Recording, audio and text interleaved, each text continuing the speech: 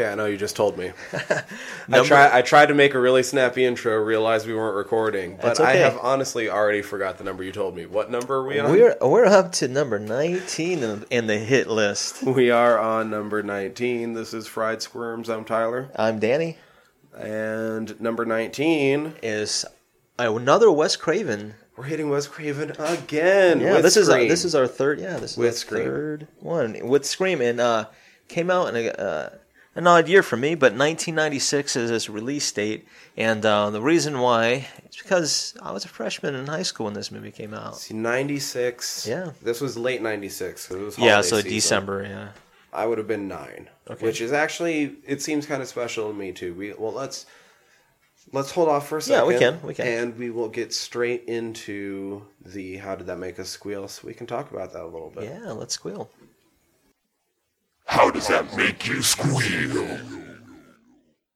So we're in the how does it make you squeal section, man. I have such fond memories of this movie. Likewise. It is ridiculous. Like you said, first off with you, this is going right into high school. Yeah, this is so I could see how that would be my first semester, fall semester in high school. Yeah, so it's like I said, for that time period, man, it was a big movie as well. You know, especially for, like I said, my demographic.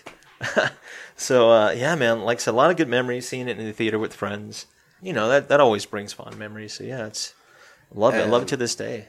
I think for me, like I said, I would have been 9, and that's a lot of like the earliest like pop culture I remember getting into. And I feel like this might have been very formative for me. Like seriously, at work just the other day, the entire day I had on an album from just the very next year. With Aqua's Aquarium. That's pretty awesome. Completely away from Scream, but right. Because this movie, we've been going through slashers. And so far, it's been slowly taking this curve from where we get this very established formula, tried and true. And finally, now that our last movie that we did, Child's Play, right. It started to bend that and play with it some. And then nothing really happened for a bit. That's a fair assessment. And we got this. And this movie is extremely meta.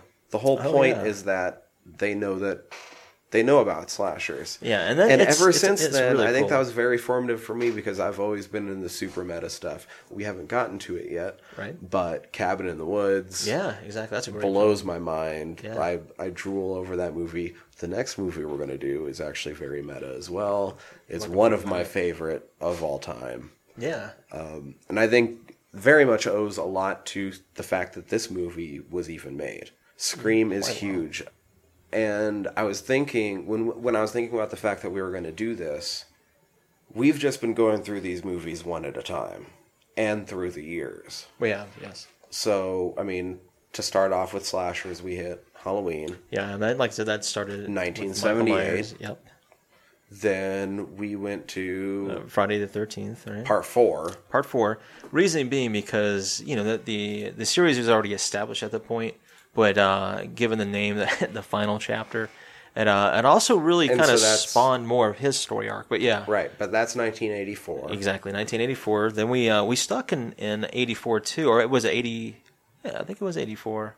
Oh, maybe 86. One of those years with. It was also 1984. Okay, right. So in 1984, we stuck in 1984. Nightmare on Elm Street. Another Wes Craven film. Yeah, by the way. Establish another horror icon. Yeah, with Freddy Krueger. Huge. You know? Then we went on to Child's Play with the last episode. 88. Right. Another icon. Yeah. A modern icon, at least. Still people remember. With Chucky. Yeah. And then things died out. Yeah, there was a lull. I don't say things died out like things stopped. No. Because things kept being put out very prolifically. There's a ton of slashers. Yeah, I can think of many, yes. Some of them definitely rise higher than others. Candyman comes to mind. I would definitely put that in the But I would also say that Candyman never quite attained the status that Ghostface does with Scream. Without a doubt. And it's partially because Scream completely rips the genre apart. it's a good dissection. And if you've just been following us, I think it's hard to appreciate how the genre had stagnated by the time of 1996. That's a good point. Because we've just been hitting all these high points in a row. So by we've taken 1990... an ascent in the slasher realm, and then we plateaued. While we've been taking an ascent... Yeah, we're still ascending. The genre as a whole, Yeah. I'd say, had been descending. Because by 1996, we start with Halloween, right? Yeah. By 96, we had gotten Halloween, Yep. Halloween 2, Halloween 3, Season of the Witch, which has nothing to do with Michael Myers or the rest of the series, Halloween 4, The Return of Michael Myers, Halloween 5, The Revenge of Michael Myers, and Halloween, The Curse of Michael Myers. Yeah, so that's a lot of entries into that franchise. The second thing that we hit, Friday the 13th, Part 4, Right? by 96, Wow. this is even, we had already hit the fourth entry of the series. We're Yeah. not even thinking about the first three, but just since the one that we covered to this movie, there was also A New Beginning, Part 6, Jason Lives, Part 7, The New Blood, Part 8, Jason Takes Manhattan, and Jason Goes to Hell, The Final Friday. Right. So, wow, man, that's a lot of entries. And with Nightmare on Elm Street, we covered the first one, right? We certainly so did. leading up to this moment in 1996, we get Nightmare on Elm Street 2, Freddy's Revenge, Elm Street 3, Dreams Warriors, 4, The Dream Master, 5, The Dream Child, Freddy's Dead, Final Nightmare, Wow. and Wes Craven's New Nightmare. Jeez. Yeah, so, still pumping those out? And with Child's Play, if you give me just a second... Yeah, well, you adding all these films up, you're already into double digits easy. Yeah, Just with those three franchises.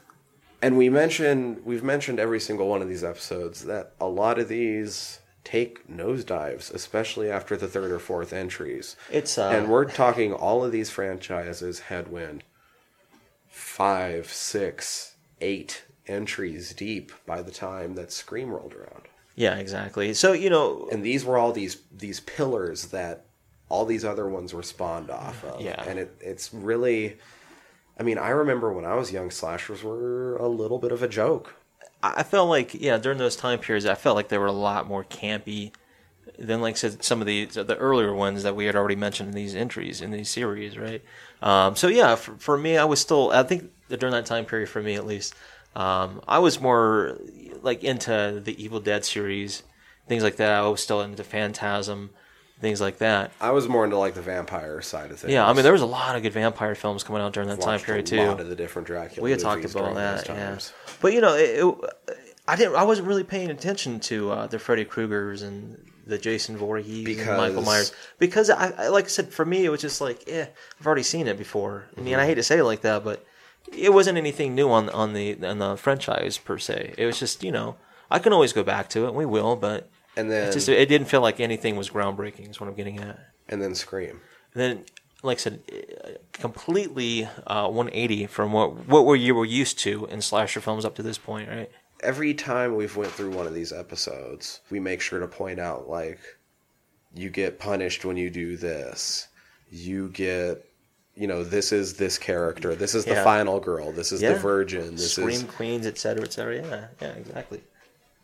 Scream is a movie where the killer knows all of that. Yes, this particular character, right? It's taken its notes. It's done its homework. There's nothing that you can throw at this particular character that they haven't seen before. This entire movie is basically rereferences to horror movies. We were, like I said, we had mentioned right before. I'm pretty sure we're going to miss shit that we really want to tell references you about. There are. Yeah, I wrote several down, but I'm sure I've missed several as well. Yeah, I'm going to miss things when we go through this, and I've made lots of notes to try to make sure I didn't. I started not caring about what was going on in the movie and just trying to pick out some of the different references. I think, and I'm not sure if my notes glowed or suffered because of that, but yeah, it's understandable. There's times where, like I said, you have to. There's so much that's going on contextually, and like I said, all across the scenes that you might miss anything could happen in a scene, that you would miss normally if you watched it at regular speed. So yeah, I mean, even like so for us taking the notes that way we do it, it's easy for us to miss things, but it's still fun. It's still fun to go back and learn all these neat little facts and caveats, whatnot. And some of the facts come just from the cast and crew alone. Oh yeah, we've already mentioned Wes Craven. Yeah, we've mentioned. I mean, this is what, the third film of his. Yeah, this is the third one that we've done. So if you haven't listened to any of those other episodes, first please go do, because we would really appreciate the support. Yeah, absolutely. But if you haven't, like Wes Craven, monumental in horror. Yes. The first one that we covered were The Hills Have Eyes, the original, right? Mm-hmm. What was that, 77? 77. Right. Then we went up to A Nightmare on Elm Street, which 84. Is huge. Freddy Krueger. So Krueger. You've got two, I'd say, upon watching these films over again, classical horror movies. Hills Have Eyes is part of the reason he did this movie. Yeah, absolutely. And it just goes to show, that after all these decades later, he was still wanting to do horror. Mm-hmm. Does it masterfully as well. So, and that's one of the first things we can get into. Wes Craven didn't originally want to do this movie. Yeah, you're right, because at this point, I think knowing what we had, so we just talked about with the way horror films were going, upon first glance, you wouldn't think much possibly of this film, just the way, that it portrays itself. So here's the other thing, too, with this movie. Mm-hmm. Originally not entitled Scream. Right. It was, Scary Movie? It's originally entitled Scary Movie. Yeah. Not written by Wes Craven. I mean, he's associated with this movie hugely, and he was very influential in the way this movie was taken. But it was originally supposed to be more of a comedy with horror elements. Yeah. Much like Scary Movie. Well, okay, Scary Movie ended up being a ridiculous comedy with very small horror elements. Yeah, I believe that this original script was supposed to be a little bit more evenly balanced. No, I felt like you said with the Scary Movies after the Scream itself, they were more they were like name dropping as opposed to the whole entire movie is based upon. Exactly. Yeah. Kind of like, not necessarily Repossessed because it was all about The Exorcist per se, but you know what we're getting at. He didn't want to do a fucking comedy with horror elements. Yeah. And he also didn't want to do another gory slasher movie necessarily. So he finally decided he wanted to do another gory slasher movie for all the fans that thought Hills Have Eyes was his best shit. So he had maybe a little chip on his shoulder going into this. The other thing was he got to change it. Yeah. To being more of a horror with comedic elements. And it's well done. Once again, well crafted in this film. And gory. I forgot how gory this movie was. But yeah, you have to pay attention because, like I said, it's not something upon like I said, going into the film remembering. But when you see, you're like, oh shit, yeah, this is definitely, you get your money's worth. Good. I mean, there's good reason why Wes Craven is very much associated with this. However, he didn't write it. Yeah. No, it wasn't the way the story kind of was originally meant to unfold. And that happens. This only happened because he got to kind of get his way over the Weinstein brothers. Yeah. The fact that it's a Weinstein movie will come up again later in one of my most excited notes later on. I'm looking forward to hearing that. Yeah, because it is interesting how many films they've got their hands, in and on. But the writer for this film, it's Kevin Williamson, and he did a lot of films that were, like I said, kind of teen-centric. He wrote the screenplay for I Know What You Did Last Summer. Oh. He wrote... what year did that come out? Is that after this? I want to say... I think it was. I want to say maybe 97, maybe the following year. I was going to say maybe 98, but... 98, I was just making sure that it wasn't before this. I don't believe so. We're not saying that there weren't other slashers. No, I felt like I said, this is one of those films that... And in fact, we've talked about the fact that we're probably going to hit Candyman at some point. Oh, yeah. I mean, it's inevitable at this point. It just... I can make jokes about Child's Play and people will get that I'm referencing Chucky. Yeah. I can make jokes about Ghostface, people will get that I'm referencing Scream. Yeah, I can't make jokes about the Candyman necessarily and people will get the reference. No, you have to be invested, like I said, at a certain point where you have to know those references. So I understand. I know where you're coming from. Yeah, like I said, getting back to Mr. Williamson here. He wrote, once again, The Faculty. He was a part of that. That was a good film. Movie. Yeah. That's like I said, it's another one of those teen-centric late 90s films. Really good. I'm a big fan of Robert Rodriguez. So. Yeah, man. He wrote for the show Dawson's Creek. Oh, wow. Which is interesting because when they were scouting... That Dawson. Yeah, he met the Dawson. He met Pacey. But anywho, he grew up in an area of North Carolina where I think there was a part of it actually named Dawson's Creek. And interesting note about this film, like I said, some of the scouting was done in North Carolina. It was almost filmed there Yeah. because part of Wes Craven coming onto the movie was his demand that it be filmed shot in the US. In the US. Yeah, they wanted to shoot it initially in Vancouver. Yeah. Because it would like save They'd them save $1 like $1 million. or something, yeah. Hats off to them because it does give you a. I don't think that I was read. pretty interesting. I don't the think way, I read where it was shot. It was shot somewhere in the- California. Okay, I knew that it was in the United States somewhere, but Yeah, I can't remember exactly where in California, but I mean, upon looking at it, I mean, it's very rural, so it's I like the way it looked. Really sweet. But anywho, he also wrote Teaching Mrs. Tingle. Oh, okay. Yeah, so like I said, I think that's Oh, that was kind of fucked up if I remember right. yeah, it was a pretty wild movie. If I'm not mistaken, I want to say that one of the main actors in it was also in Seventh Heaven, which we just talked about in our previous episode. Seventh Heaven. Yeah, I was like, oh, there we go again. But yeah, like I said, this is what Kevin Williamson's known for. But he also he's still with the franchise. I think he's still writing for the TV show we had mentioned off of our recording here. I'm gonna have, and as we mentioned, I think I'm gonna have to check it out after rewatching. Yeah, I mean, this you know, movie. exactly. I was like, man, I forgot how really, really good this film is. Man, it's a really good film. I would recommend this to anybody who wanted to see a good movie. You know, Yeah, I agree.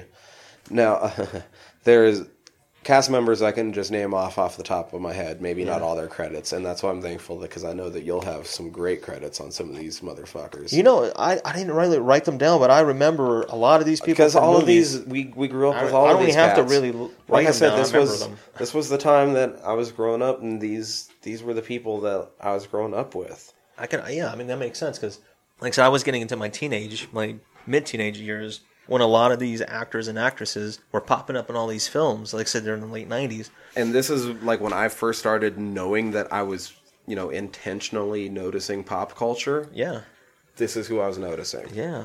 So You want me to?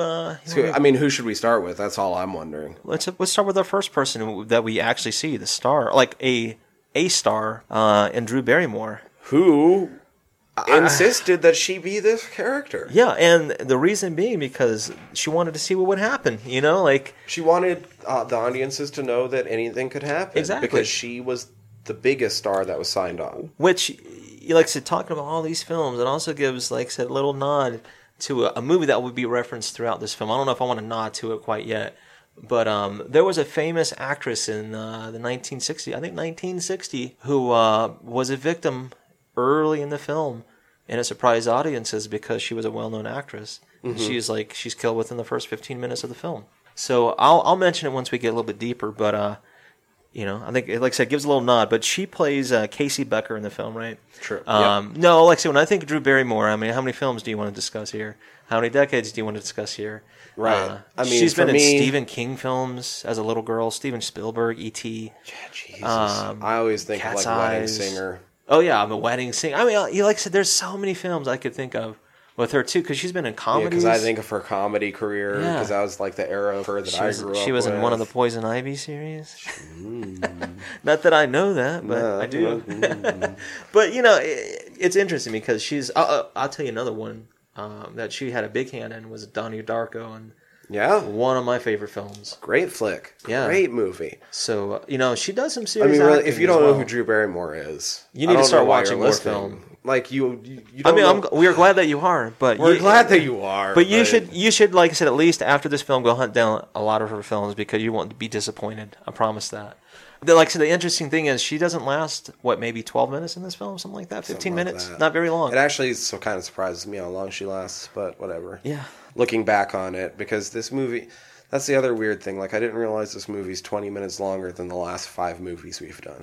That's a good point because when I was writing my notes for this film initially, I was like, man, I'm going to eat up a lot of pages. But after I wrote down all my notes, I was like, it wasn't that bad. No, it's just there's lots of drawn out sequences of terror. Yeah, and I'm okay with that. That was no, that's cool. I can at least watch this film for what it's worth. So yeah, like I said, we talked about Drew Barrymore. Here's an interesting cast member because you don't see their face. You only hear their voice. Are we talking Roger Jackson? We're talking Mr. Jackson. I'm sorry, Mr. Jackson. But he's the phone voice of the character that is in this film. That is our slasher. Ghostface. When we say killer, we don't mean the rapper. No, we're not. And I love that movie too, actually, where he gets Ghostface Killer from. But. Yeah, man. But like I said, this is I think a really iconic voice when you think and when you can remember the voice of the Ghostface, and you like. I mean, that's like, but it's funny because you don't ever get to see the face. You never get to see the face, and it was done intentionally as well on set. Well, it was a placeholder at first, yeah, and then they just liked him. They liked the voice, and it's a great voice. He has a good voice. I agree. And they had never met him, so when Drew Barrymore and Neve Campbell are talking with him, they're really talking to him for the first time. Sometimes, I think, and depending on which take they took, obviously. But. Well, yeah, but still, it's an interesting note, to put that in a film to give that effect for that character. So yeah, Mr. Jackson plays and I just mentioned Neve Campbell. All right, here's something that I'll mention about her. Right, she plays Sidney Prescott in the film. But the thing I want to mention when I think of Neve Campbell, there was a show in the '90s that I was guilty of watching.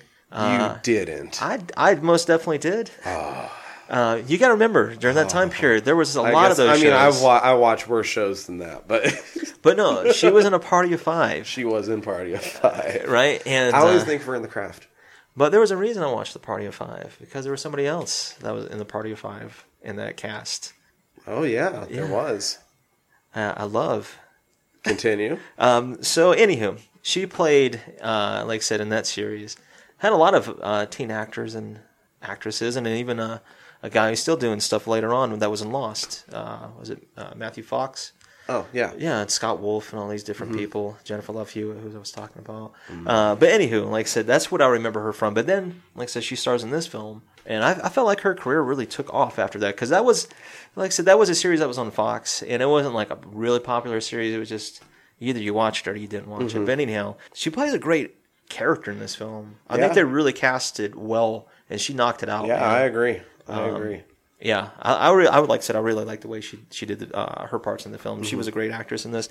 Another guy that was in this film plays Billy Loomis. Loomis. Yes, Loomis. I kept seeing that name and I was like, hold on. Loomis is from Halloween. Right, and that comes from Dr. Loomis. Psycho. Yes. So it even goes back to Mr. Hitchcock, right? That's right. So we're going all the way back to 1960 with this name. So anywho, Billy Loomis is played by Skeet Ulrich. Who the fuck names their kid Skeet? Skeet. Man, that's the only problem. I'm sorry, man. Skeet.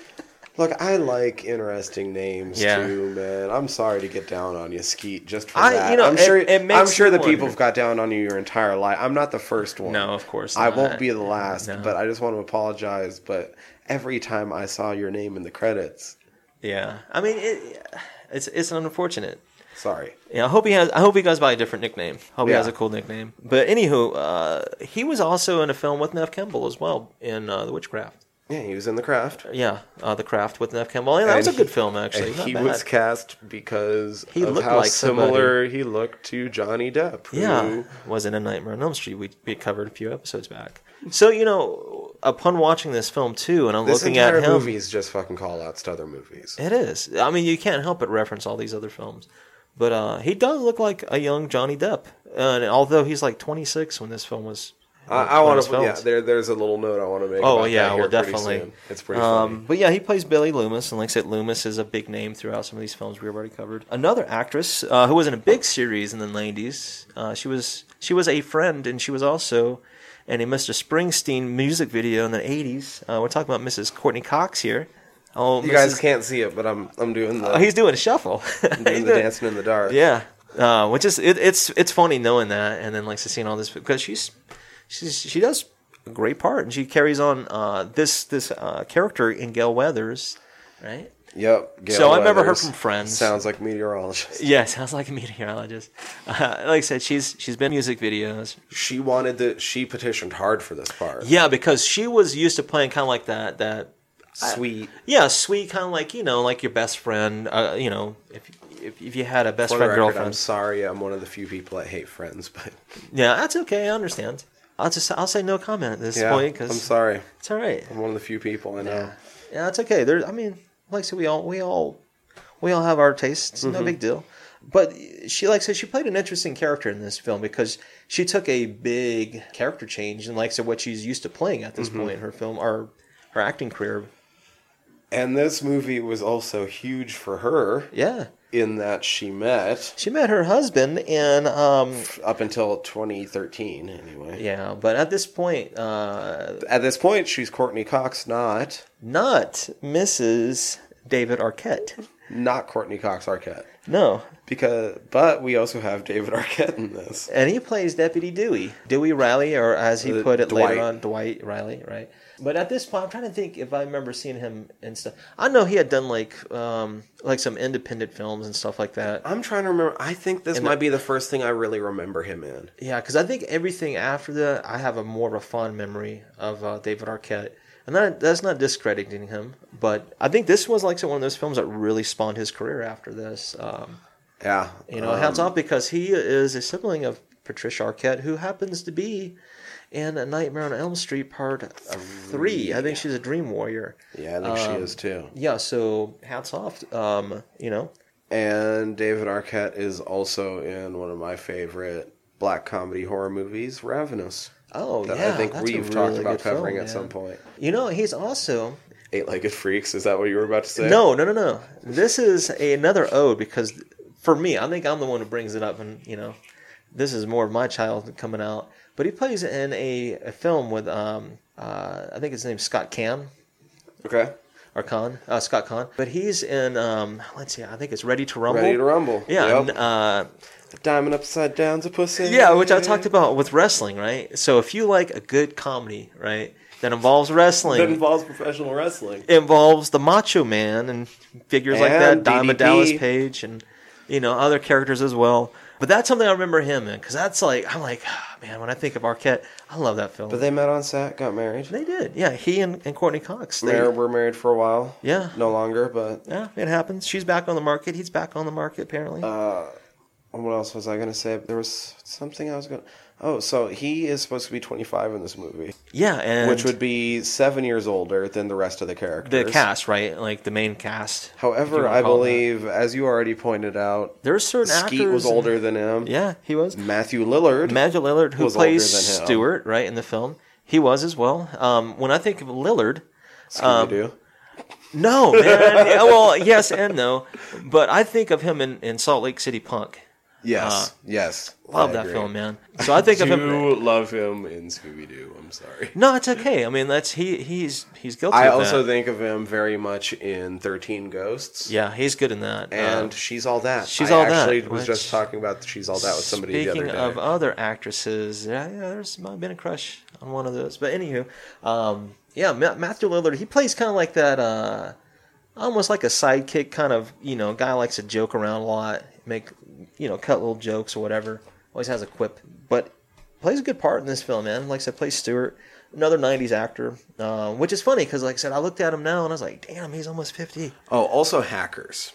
Oh, that's a good film too, dude. Hackers. That's a I don't really know why good that film. didn't just immediately jump to my mind. That's an but Angelina. Hackers is fantastic Right? movie. There we go, man. I do remember that one. God, geez, there's still so many people to get to, isn't All there? right, here's another one. Since we're talking about this, I'll name her first because I do like this actress in Rose McGowan. She I plays think this- Tatum Riley. This Right? might be like where my crush on Rose McGowan started. She was in a series that you might be more familiar with, right? In Charmed. I right? love Charmed. Here's a film that I remember her from is actually Jawbreaker. Jawbreaker's a great film. Yeah. I've seen Jawbreaker. So that's when I associated with However, her. I love some Charmed. Charmed is named that for a reason because there's another actress who shows up in a film that kind of parodies this film later on with Mr. Craven, right? Who was in Charmed as well. Yeah, Rose McGowan. Rose McGowan.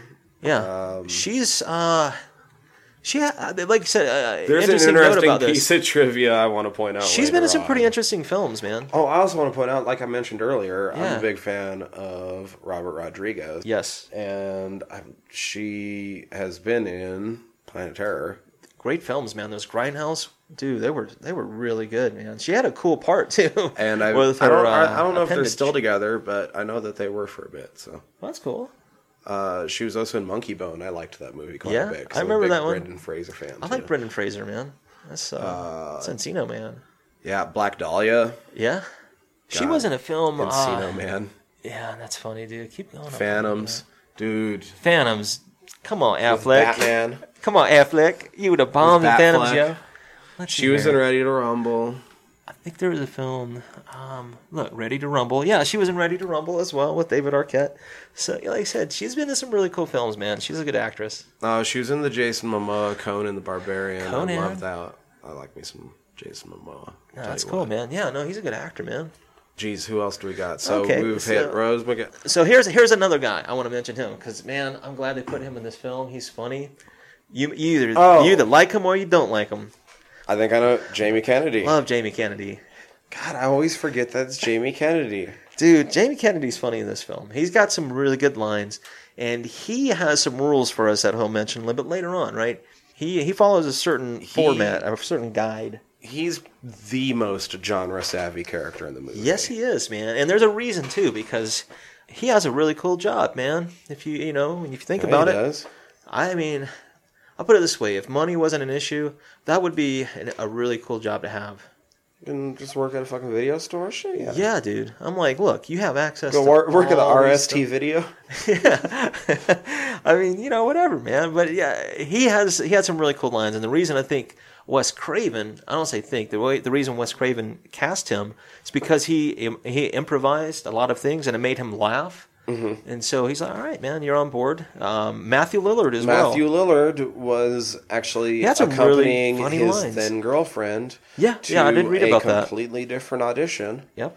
And he sort of just got like picked out in the hallway or something. I think so. Like, yeah. And he loved the intensity he brought to the role, and he's fantastic. And Yes, he he is, improvised man. a lot of lines as well. And he has some funny lines. He has some really funny lines in this. And it this really film. brought a lot to the character, I thought. And the reason I like that kind of And that ad-libbing- intensity is true. Yeah. Like, Lillard is fantastic in this movie. We had talked, like I said, with dialogue and certain films. Like I said, when you listen to their dialogue, it can be really schlocky and really like, what the hell? I think that's one of the problems I had with this movie upon having to rewatch it Yeah. for this, is most of the movie I love. I don't like scenes when Nev and Skeet are interacting. Their dialogue reminds me too much of Gilmore Girls. I can understand. I can understand that because it's like kind of that. It's ridiculous. It's really like. Otherwise, on board. But you got to remember too. Like I said, and I'm not saying this because you're absolutely right. But it might have been intentionally done that way too, just for the context of the film. Like, Oh, I agree. Like, You know. what they're saying has a lot to do with the context of the film, and almost you're is hitting right, the the nail on the dialogue head in is, some like, ways, really- but their dialogue is kind of... yeah, I agree with you with the Gilmore Girls. But yeah, we were talking about Jamie Kennedy. He played in one of the Masks, which yeah. But when I think of Jamie Kennedy, I think of him as Malibu's Most Wanted. That's what I was about to say. I That's love what I that think film. of too. I love Malibu's Most Wanted. Yeah, Jamie Kennedy is fucking funny, man. Like you gotta understand his humor. Like he's one of those guys. Like he's fun to have around because he'll make jokes. He'll probably get annoying after a bit, but it's okay. You know what I mean? Because he doesn't have bad intentions. He's just funny and he's trying out jokes. That's how I feel about him. Kind of like Pauly Shore, another actor who's not really in it for a long time per se, but he is in this film briefly. Is Liev Schreiber. Okay, yeah. I was hoping you were going to say him. And there's Yeah, Mr. at least Cotton one Weary. other episode. I'm not. Episode. Like I said, when we think about actors and actresses, Liev, he's been in a lot of films, man. My favorite thing about Liev Schreiber is one of my favorite movies was his directorial debut with Everything is Illuminated. Oh, that's a good film. That's a really good film. That was his directorial debut, and it's by far one of my favorite movies. That movie's incredible. That's non-horror. Yeah. Sorry, people, but if you're looking No, for like no, just in general. a funny, heart-wrenching tale of That's a finding really your good film, family man. after the Holocaust, Yeah. Something uncovering about that. family secrets and shit, but not in a bad way. No. Not in a bad way, just in a Like an illuminating way. yeah. It was really cool because I mentioned a video rental place that I was renting videos at, and that's another place where I happened to rent that movie from. Same place I found Martyrs. Nice. So That's an excited grocery quite store. on, Yeah, I mean they different were, ends of the spectrum there. yeah, but they were on the up and up with their collection. Yeah, that in the grocery dude, store. Yeah, that sounds like a fucking great collection already. To Yeah, me. I was like, I shop here already. On my way in or out, I can stop in and get a movie. Why not? Check them out. But anywho, yeah, Lee Shriver's in this for a little bit as Cotton Weary, and he plays a character that we'll mention. I'll like to mention a little bit later on, but his character is Cotton Weary. Oh, he was also Sabretooth. Oh yeah, dude, Sabretooth. Another series that I'm glad that they've extended is Goon, because he's in that as well. And I haven't watched it, but I've only heard good things about Ray Donovan. Oh yeah. Which is interesting. We just talked about Hackers, which is Angelina Jolie, and he plays with her father. So go figure, man. There's a very John Voight, yeah. Yeah, there's a very small character actor in this movie. Yes. That I want to point out. Yes, please because he's a connection. Yes. Sheriff Burke is played by Joseph Whipp. Yep. Who we last saw as, I believe, the incompetent police officer in Nightmare on Elm Street. Can you imagine that, man? It's funny, isn't it? Yeah. I think I'll go. Yeah. What the fuck? I know, right? It's so great, though. It's funny. But I wanted to make sure to point him out. There's probably... he's not in it for think very we're long, but missing- there's certain scenes that he's in. Are we missing anybody big anyway? Yeah, well, I've got a couple of... I've got at least 3 more. Not big, Okay. per se, but they play, like, little bit parts. Henry Winkler. Oh, shit. How did I forget that? Principal Okay. Arthur Hembry, right? No, when I think of Mr. Winkler... Hey! He's the Fonz, man, right? Happy Days, man. With Ron Howard. I love Happy Days, dude. That's such a good show, man. The dance Yeah, competition. little sock hops and all these things, man. It was a good show, man. Ron Howard, like I said, you got Henry Winkler. It's just a good show, good, clean, fun show. But yeah, he plays the principal. He's been in some other things as well. I always think of The Water Boy. Yeah, I was like, when I was thinking about what credits I want to talk about, he plays the head coach in Waterboy with Adam Sandler, right? He's the incompetent head coach who has a master plan at the end of the movie. So master play. I mean, a bunch of things, man. All sorts of shit at this point. Fucking. But it's really cool that he was in this film, and I think they even use a prop from one of his shows we just They mentioned. do. We'll get up to that. Yeah, so it's pretty cool. Another actress that I want to mention, because we have mentioned her several times. We even covered a film that she's in. Oh shit! Yeah. If you're not paying attention, you'll miss her. We get a at cameo least by once. Linda Blair, Yes, who we last hit and repossessed. we talked about Repossessed. Is known for The Exorcist, obviously. Yeah. So when you think Exorcist of her, is referenced extensively. Well, not extensively, but it's referenced by name a couple times in this movie. exactly. And she shows up for a speaking line. Yeah, and which is really another cool. split-second appearance. Yeah, so if you don't pay attention, man, she'll show up in films. Mm-hmm. You know what I mean? But she gets a small part. Really cool that they brought her back into, like I said, to frame, so to speak. And the other credit I got for this film is W. Earl Brown, who plays Kenny Jones. He's the camera guy in this film. Right. So when I wrote these notes down, I was thinking of more or less like sort of our main actors and actresses, and then further watching this film, I was like, I got at least give some of these people credit too, because they were in the film more so than not, But yeah, man, like I said, it's really strong cast, and like I said, a lot of these actors and actresses have established themselves well beyond this credit. Now there's And a lot of them stuck with it. Well, not a lot, but quite a few of them did stick with the franchise. there's one other thing that I really would like to point out for as far as in these little technical notes while we're here, and the special effects team Yeah, I still do have some technical notes, but yeah. on this movie was done by the K&B effects team. Now this is very notable because big time. K&B would be Robert Kurtzman, Right. Gregory Nicotero, And Howard Berger. and Howard right? Berger. We'll actually go Berger, yes, in. Howard Berger. We'll actually go in opposite order for that. No, it's okay. Howard Yeah, yeah. Berger, you would know mostly for doing effects in the Chronicle of Narnia films. Yeah. Oh, yeah. He was makeup effects on that. He has done over like 200 films to his credits. He often works with Sam Raimi. Yeah, that he makes did sense. Oz the Great and Powerful effects on that, and he does makeup on The Walking Dead. Yeah, so that's a huge name in special effects makeup. So if you've seen probably blood, gore, and things like that, like I said, prosthetic makeup, etc., you've probably seen Berger somewhere. Now you get to Gregory Nicotero. Yeah, so which is another huge name in special effects. You get a guy who studied under Tom Savini. Tom Savini is huge. You can almost not watch horror films without paying ode to Savini somehow. His first effects makeup job was on Romero's 85 Day of the Dead. Which that's a great film. That's a really good film. And he did, makeup in Narnia, Yep. Lion, the Witch, and the Wardrobe, Frank Herbert's Dune. Oh yeah, which is another one. He's also the co-executive producer on The Walking Dead and Fear of the really Walking cool. Dead. Yeah. So I mean, like I And said, he's it's- directed 17 episodes of it. That's really cool. Like I said, these guys, they have such When you an start looking extensive through career. some of these things, Yeah, he did it's some of the effects on unfathomable. Hostel, Yep. Dominion, Sin City, Serenity, Like I Desperation, said, if Poseidon, you've Vanilla seen Sky, 13 Ghosts, any kind Ghosts of Mars. it's unreal. It's It's awesome seeing their. 2. Yeah, it's awesome.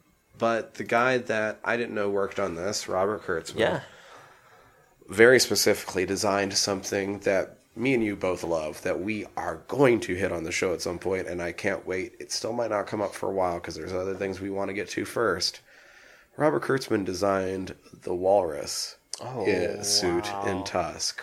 jeez, that movie was just mentioned to me last night by my brother-in-law. He asked me had I watched it. I'm like, yeah, I watched it. He's like, I remember you letting me borrow. He's like, I haven't watched it yet, and I was like, man, you need to watch this film, dude. I mean, visual effects supervisor Wow, on that's really Devil's cool. Rejects, special Yeah. makeup effects on Cabin Fever, There you go. We just mentioned it. Yeah. Vanilla Sky, special effects makeup, a good film. Faculty, New Nightmare, Jason Goes to Hell, Final Friday. Like, as we're popping through some Wow, of these man. other things that we just mentioned and other shit. Like I said, this is why we set Body these Bag, foundations. Bride of Reanimator, Wow. Phantasm 2, Predator.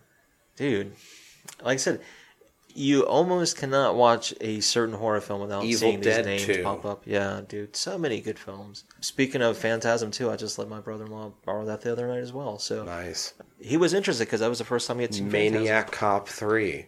Phantasm. There you go. I remember watching those Maniac Cop Dude, series. Pumpkinhead 2. That was another one that you were talking about early on, like those franchises. Pumpkinhead, yeah. You either know Pumpkinhead or you don't. You know, Mm-hmm. they had more than one. But like I said, it wasn't anything, not necessarily groundbreaking, but it was interesting. But I knew that when I could tell you that he did the Jeez. walrus suit for Tusk. I'm like, what? Poor Justin. Poor Justin. We are going to hit that movie at some point. We just haven't. You know, I think it's that funny I we think had that one's mentioned- going to be a little bit of a special We had one. mentioned Justin doing a remake. Yeah, that would be great. I still think. I think so too. It's just ironic in a sense that, or maybe it's coincidental that we're bringing him up again because he was a walrus.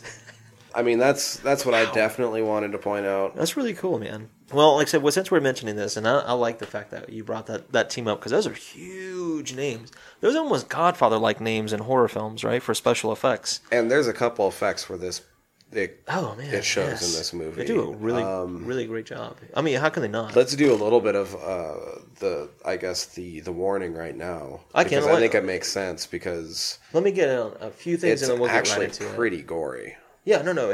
This film has a lot of blood. They used like 50 gallons of blood for this film, right? Mm-hmm. The special effects team.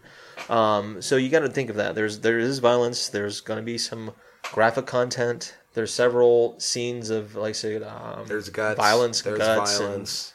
and gore. There's some definitely graphic scene, like content in certain scenes. And language. Definitely language.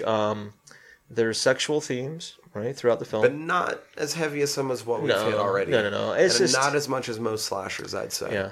It's a teenage wasteland. Like I said, outside of that, it's nothing unusual per se. If you followed us up to this point, it's nothing extreme that you haven't seen maybe up to this point. But you still have to give that warning because it's not for kids. It's not, for those who are not comfortable with these scenes of, like I said, violence and gore and blood, things like that. I did see when I was 9, but but was it Yeah. something that you were not uncomfortable with at this point? it was pretty crazy. Yeah. I have to admit, the violence kind of shocked me then because it's pretty. Well, pretty I mean, sudden 9. and- But probably up to that. I would say probably after that, you'd seen much more intense. Yeah, it's understandable. But yeah, like I said, it's not for the faint of heart, and this is definitely not something I'd want my nephews to see or a younger kid to watch. Right? I did want to hit on just a few, like I said, production companies, whatever. You kind of have to give a nod to like Dimension Films and Woods Entertainment. I think they help their production companies. Dimension Films helped present it. They also did the distribution for the 1996 USA theatrical release. We talked about the special effects team in K&B. It was released on December 20th, and there was a reason why they wanted it out around that time. They wanted an alternative for the horror fans because most of the time it's family-friendly Yeah, movies and it's like, around. Christmas movies, happy-go-lucky, that's all fine and dandy, but sometimes you don't really want that. Now, I do want to point out that the main production company was the Weinstein Company. Yes. Because there's some very interesting stories. They were heavily into that. This movie almost didn't get made for a number of reasons, some of them involving the Weinsteins. Yes, absolutely. The Weinsteins hated The Mask. You're right. They thought it was, I don't know, they just didn't like it at all. They didn't think it tested well. They actually demanded that for a lot of the scenes, they shoot 4 to 7 different versions of the scenes wearing different masks. Yeah, can you imagine and that? choose the one that fit well. And guess which one? Guess what? They obviously responded that is absolutely patently ridiculous. Yeah. And they're do like, they? let us finish this first treatment of this first 13 minutes, the Drew Barrymore sequence. Yeah. And tell us what you think then. Yeah. And they didn't bitch about it after. So, Yeah, exactly. So, sometimes you got to bite the bullet, and they did. And, it was definitely worth it on their end. Made lots of money. Like I said, released 5 days before Christmas. And if I'm not mistaken, like I said, it kind of came in around 4th in the box office. And it was kind of considered a flop, right? But then because of word of mouth, it really grew. And it just increasingly kept grew. getting money and money. Right. And it was, if I'm not mistaken, it stayed in the box office 8 months after its release. That's how long it stayed in the box office. And that's, when you think of a film being 8 months in the box office now, that's kind of unheard of. Maybe 2-3 months tops that I can think of. But 8 months, that's a long time to be in a theater. Reason being because its budget was $14 million. Opening weekend it made $6.35 million. And those almost 8 months later, in July of 97, it grossed $130 million worldwide. Yeah. That is unreal. I think it's said and done did 170 worldwide. I can believe it. But just like I said, just half a year later, essentially grossed $130 million. That's unbelievable. For a film that almost didn't get made. Yeah, but for a number of reasons at different times. Yeah, and it almost got that was almost a different comedy. rating. Yeah, it was almost a comedy. Almost received a different rating. It was an NC-17. Yeah, and they had to appeal it a number of times because of that comedy cut down aspect. a lot of the gore. Yeah, and finally, they were done cutting it. I think it was Harvey. I don't know if it was. It was either Harvey or Bob. Those are the two, so it has to be one or the other. 50-50 odds. It was one of the two. I think it was Harvey though. Told the Raiders to look at it as a comedy, exactly, and then as a horror movie. Yeah, they dropped it down to an R. But think about this. This is, if I'm not mistaken, this is the third film in our series that we've covered that almost received that rating of NC-17. Phantasm was one of them, right? The Hills Have Eyes was the other one, and this film. Right, they all almost received the NC-17 rating, but because they were talked down or they cut certain aspects of the film down, it got an R rating. And had it not been for that, we probably wouldn't have seen these films. So hats off to those guys. But like I said, I like taglines. Once again, there's several taglines, but the one I chose for this one is someone has taken their love of scary movies one step too far. Solving the mystery is going to be a murder. Right, so maybe it's a precursor to what we're getting ourselves into. But like I said, we gave her a disclaimer. Right, he said violence, gore, etc. And that leads into something actually that I want to talk about once we get into the guts and bolts, because it's a bit spoilerific. So Yes. So with that being said, let's do some guts and bolts. Guts and bolts. All right. So if you're still with us, we're in the guts and bolts. Yeah, and this is once again our 19th film, right? So we're still there's- talking about Scream. Yeah, we're talking about Scream, and there's a couple things that kind of want to get into right off, Yeah, because yeah. it's things that seem to make sense for how does that make you squeal, but are spoilery. Yeah. So it's just more of the ways that like Ghostface kind of differs, because first off, 2 killers. Yeah. So spoiler, it's You're not just in the one spoiler person. section now, so Yeah. Ghostface is 2 killers. But the interesting thing is, if you've never seen this, you don't know who the 2 are. No. So we're not really giving too much away outside of the fact that expect there to be duplicitous murderers. Well, and that's the neat thing, because I feel like I don't see people bring up the fact that part of what still manages to make this movie scary is, although it's making fun of... It's kind of making fun of Halloween, really. Yeah, it is. It is. And so it's kind of making fun of one John Carpenter movie by slightly emulating another. I feel like the distrust that it builds within the characters is very close to being kind of like The Thing. That's a good point. That's a very good point. Which, like I said, we talked about Carpenter, which we'll see nods to like a lot of different film directors. There's so many nods in this you know, movie. so all over expect the that place. coming up, right? So we already talked about Carpenter, right? And now we're talking about Craven.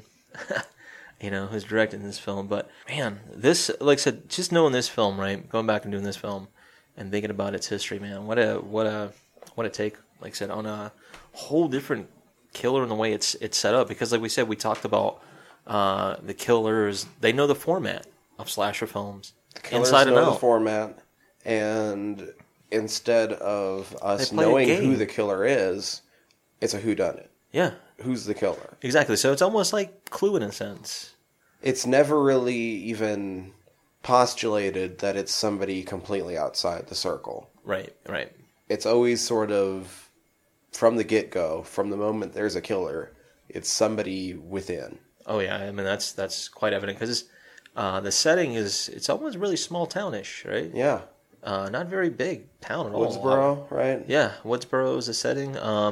So you want to just delve in since we talked a little bit about Yeah, let's the do way it. it's different. Yeah, man. So the way it opens, like so you just get your production companies, etc.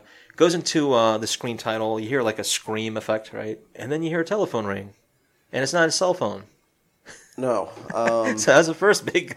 I was in this first sequence funny. lasts like 13 minutes. It is. And I realized that you can't do this scene anymore. Yeah, it is what it is. This scene, you know. Nobody relies as much on their house phone. Oh no! If you got a phone call like this today, it'd be like, "Hello, click, okay, bye." I mean, even so, interesting fact, after this movie, even use of caller ID Tripled. You know, so you got to think. Like I said, the time period is 1996. A lot of people weren't using cell phones, so you know, technology was there, but not in abundance. It was super expensive, right? Mm-hmm. There's a telephone ring, even though it was like on a wireless house phone. And this is where we get Drew Barrymore, who plays Casey Becker, right? She answers the phone. Caller, like, is like, I'm not sure if I've got the right phone number. And she's like, they have this back and forth dialogue of like, who are you trying to reach? Who am I calling? Whose number is this? Blah, blah, blah. Mm-hmm. Right? And it's just like a case of mistaken I just identity. want to talk to somebody. It calls back. Oh, I just want to talk to somebody. Well, they have 900 numbers for that. Yeah, and Hang it's, up again. they're having a little play back and Keep forth. calling. And they sort of do end up in a little almost flirty conversation. Yeah. He even, asks about if she has a boyfriend, etc. Which she even denies at first. Yeah, she does. Eventually, she puts on some popcorn on the stove, right? Some Jiffy. And interesting thing about this scene, like I said, this whole entire scene, is Craven said that he wanted the popcorn to be like the way that the scene Escalates. yeah, so you start off with it being very calm, and then with popcorn, it just pop, pop, pop, pop, pop, pop, until eventually, if you don't take it off the stove, you get what you get. So long story short, she puts the popcorn on the stove. I guess they're still on the phone, and she mentions she's about to watch a scary movie. So he asks her a question: "What's her favorite scary movie?" Halloween, right? And then he asks, he's like, "Well, guess mine." Well, it's Halloween, which is the one about met the guy in the white mask, hunting Yeah, she baby does. killer. I mean, stalking babysitters. Exactly. But this whole opening sequence and end sequence is a play on a different horror movie, Yeah, that's a good point. which is somebody stalking babysitters, but through the use of a phone. God, was it When a Stranger Calls? Yeah, I think you're absolutely right about that. And is that the one where the call's coming from inside the house? Yeah, That's what I thought. yeah, Okay. typically, yeah. Which is funny, but yeah. So like I said, they're having like this little dialogue about scary movies now, right? He eventually, like I said, asks what she thinks his is, and she says, I don't know, maybe A Nightmare on Elm Street. So she's already tipping her hat to Wes Craven, right? He's like, is that the one with the guy with the knives for fingers? She's like, yeah, Freddy Krueger, right? And then that's when he asks, do you have a boyfriend? And she's like, well, no. Are you asking me out? I can't remember. Blah, blah, Is blah. that the point? Is that the part where they mention, the first one was scary, but the rest of them sucked? Yeah, and he does mention that for a reason, right? There's the dialogue's there for a reason. Wes sold the rights away to do the sequels. Yeah, so and all the he was not sequels pleased were with done, them. even though he was involved in a couple of the sequels. Yeah. It was more just to see his shit not get fucked with as much, Man, can you imagine rather than how campy it could have gotten? yeah, because I think he spoke out in the past at different times about not liking where the series went and this and that. And, Yeah, it is when you do that. I suppose, like I said, that's like selling a baby off in a sense, because that's something that you created and you don't know what's going to happen with it in different hands. So, but he does pay. yeah, he mentions it. he does. He mentions the fact that the sequels suck. Anywho, this is when he mentions, he's like, they're asking, what's your name, etc. I want to know who I'm looking at. Yeah, and that's when the whole tone of the conversation changes, right? She's like, all right, I'm going to hang up. And he's like, don't hang up on me. And she hangs up, right? So first mistake, she hangs up on him. Calls back, voice calls back. He says, I'll gut you like a fish if you hang up on me again, right? So he's grabbing her attention. This is not friendly anymore.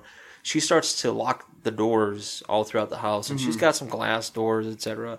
Pretty nice house. Eventually, he tells her he wants to see what her insides look like, right? I think he asked about her boyfriend, right? And she, we had mentioned that she had lied about it. And anyhow, I think he entices her to go out to the patio, right? Right. And she turns on the lights. I think that's where she sees her boyfriend, right? Yeah. Now, my note was kind of with how her boyfriend looked. His name's Steve. He's all distraught, but there's a pretty cool way they did this. Well, yeah, he's all like taped to a chair and shit. Yeah, he's like outside of like a little. I won't say little. He's outside of a swimming pool on a patio, right on a chair, all like I said, bound up by duct tape. He's kind of bloodied up and shit. He's got his Letterman jacket on, high school kid. Jock. And I immediately wrote, just because of kind of how he looked, that they need to reboot this with Channing Tatum as Steve. That'd be awesome. Just in like 5 seconds of the movie. I could see that being pulled off. Just for this weird little cameo of him being cameo. We already talked about Justin. Why Yeah. not Channing? Steve. Let's see it. I'm There's down. already a Tatum in this film. That's true. There's See, yeah. But, yeah, so she does. Drew Barrymore's character gets to see her boyfriend out on that patio. And now the voice wants to play a game with her, right? He wants to play a game of, I think, like, trying to find out who the killer is in these films. Like, he gives her a setup, like, it's going to be movie trivia, the first one to give me. Right? He asks her, who's the killer in Halloween? Michael Myers. Michael Myers. And he's like, yes! He gets excited. Right? And the next question, this time it's for real. Right? And she's not happy with it, but anyhow, he asks her, who's the killer in Friday the 13th? And she answers, Jason Voorhees. Sorry. We skipped that first one. Sorry. Because he's not the killer. No, he's not. Sorry. Wrong answer. She's adamant. Yes, he is. Yes, I've seen that movie 20 times. Well, if you've seen it, then you would know that Mrs. Voorhees is the killer in the film, and Jason doesn't show up until the second film, which is not necessarily true. Yeah, he kind of shows up. He kind of shows up as his kid self, but not what we know him as anyhow. But he does mention that, and so there's consequences have to be paid at this point, right? Steve gets fucked up. Yeah, Steve doesn't look too good, right? Lucky for her, there's a bonus round, but Steve, Yep. So the next he question, gets gutted. Yeah, he gets fucked. You know, the cool thing about this scene, and reading about the team, right, the K and B team, the kid auditioned, I think, for the Billy Loomis part, right? I believe you're right. And he kind of got this as a consolation prize. Yeah, and so as a consolation, as a part of the team that did the special effects we talked about, the way they did the scene is they had a chair with no back, right? So the actor who played this part, he knelt down so you could only see his torso, right? His upper torso, being his stomach all the way up to his head. You could see that part, but then they used prosthetic legs, and then they had like a body torso to give him that effect when they were gutting him. So you're actually seeing some special effects, really good special effects with the body there. Oh man, this is bloody and coming up very soon. You're going to see some really nice touch. We already mentioned Drew Barrymore dies. Yeah. And this is the spoilers. Drew Barrymore dies here coming up. Yeah. Another interesting thing, as the scene goes on, like obviously she's breaking down and crying and shit. Yeah. Wes Craven managed to keep her crying on set. Yeah, by telling her some fucked up shit. By telling her stories about animal cruelty. Yeah, because Drew Barrymore is a she's huge big into animal lover. rights, you know? Yeah, she's an animal lover. But, you know, I guess to get her into, like I said, to character, he had to tell her some fucked up shit. And it worked, you know? I mean, it's unfortunate, but, you know, sometimes method acting and, you know, you gotta get the pipes going somehow. Yeah, yeah, it's messed up, but it made him $130 million. I do think so. But she wanted the part. After she sees the guts, Steve, and she's starting to break down, I do think this is the first hint that it's two killers upon re-listening twice. Yes, if you do hard. listen to it, yeah. Now, it sounds like the exact thing that the voice says is, "We're not finished yet." Yeah. And it sounds, obviously, it could mean the voice and Drew aren't finished yet. We're not finished yet also means we are not finished asking you questions yet. You know, the interesting thing about this, if you don't really think about it per se, the caller, the voice, like I said, could be almost like a host of a show or a host of a game show as the killer's acting out the parts. So how do we know that for a fact, right? Anyhow, as she sees, like I said, Steve, her boyfriend getting gutted, the next question is, what door am I at? Right? Eventually, a chair comes smashing through one of the glass door windows. It spooks the shit out of her. She goes in the kitchen, grabs a knife. Right? She goes outside. She's hiding. She starts seeing like the killer wearing the costume that we're familiar with, pacing in. I guess in the kitchen, right? Yeah. I think she starts to see a car go down the road at this point. It's her parents getting home. She's getting excited, but she gets attacked before she can really do anything about it. Yeah. So. Like I said, she sees the killer. She sees the car. I put Ghostface. He doesn't really kill her, but they get into like a wrestling match because she's starting to run. Right. He winds up tackling her, and he gets a nice shot. And what I mean by shot, by a knife shot. Yeah. Well, I think the big thing, like she gets a shot, she ends up getting stabbed the shit out of it eventually. Yeah. The big thing to take away from it, I think, the coolest, neatest thing is there's a point where she gets her throat slit. And she turns the corner and tries to yell to help to her parents. And no sound comes out. I'll put it this way. In that scene, what it reminds me of a bit, if you're familiar with it, is kind of like Last House on the Left, right? Where that girl is so close to her house and being rescued because it was right near her parents.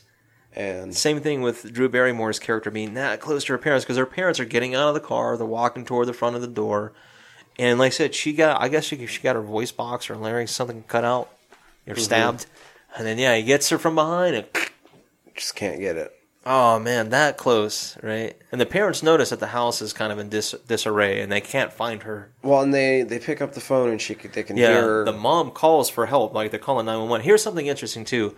Right after that, I'll mention that. But I think I know what you're going to mention. As the mom is trying to dial 911. One of the first huge references, I think. Yeah, one of the major references. But, like I said, as the mom is calling for help, the receiver or the other phone, the cordless phone that Drew Barrymore had initially, is still on, right? And she's still holding it. And she can hear her mom can hear her struggling, right? Because we see her getting dragged off. And eventually she gets dragged out of range and it cuts off. Yeah, it does. Eventually, the phone cuts out and they know something is not right, right?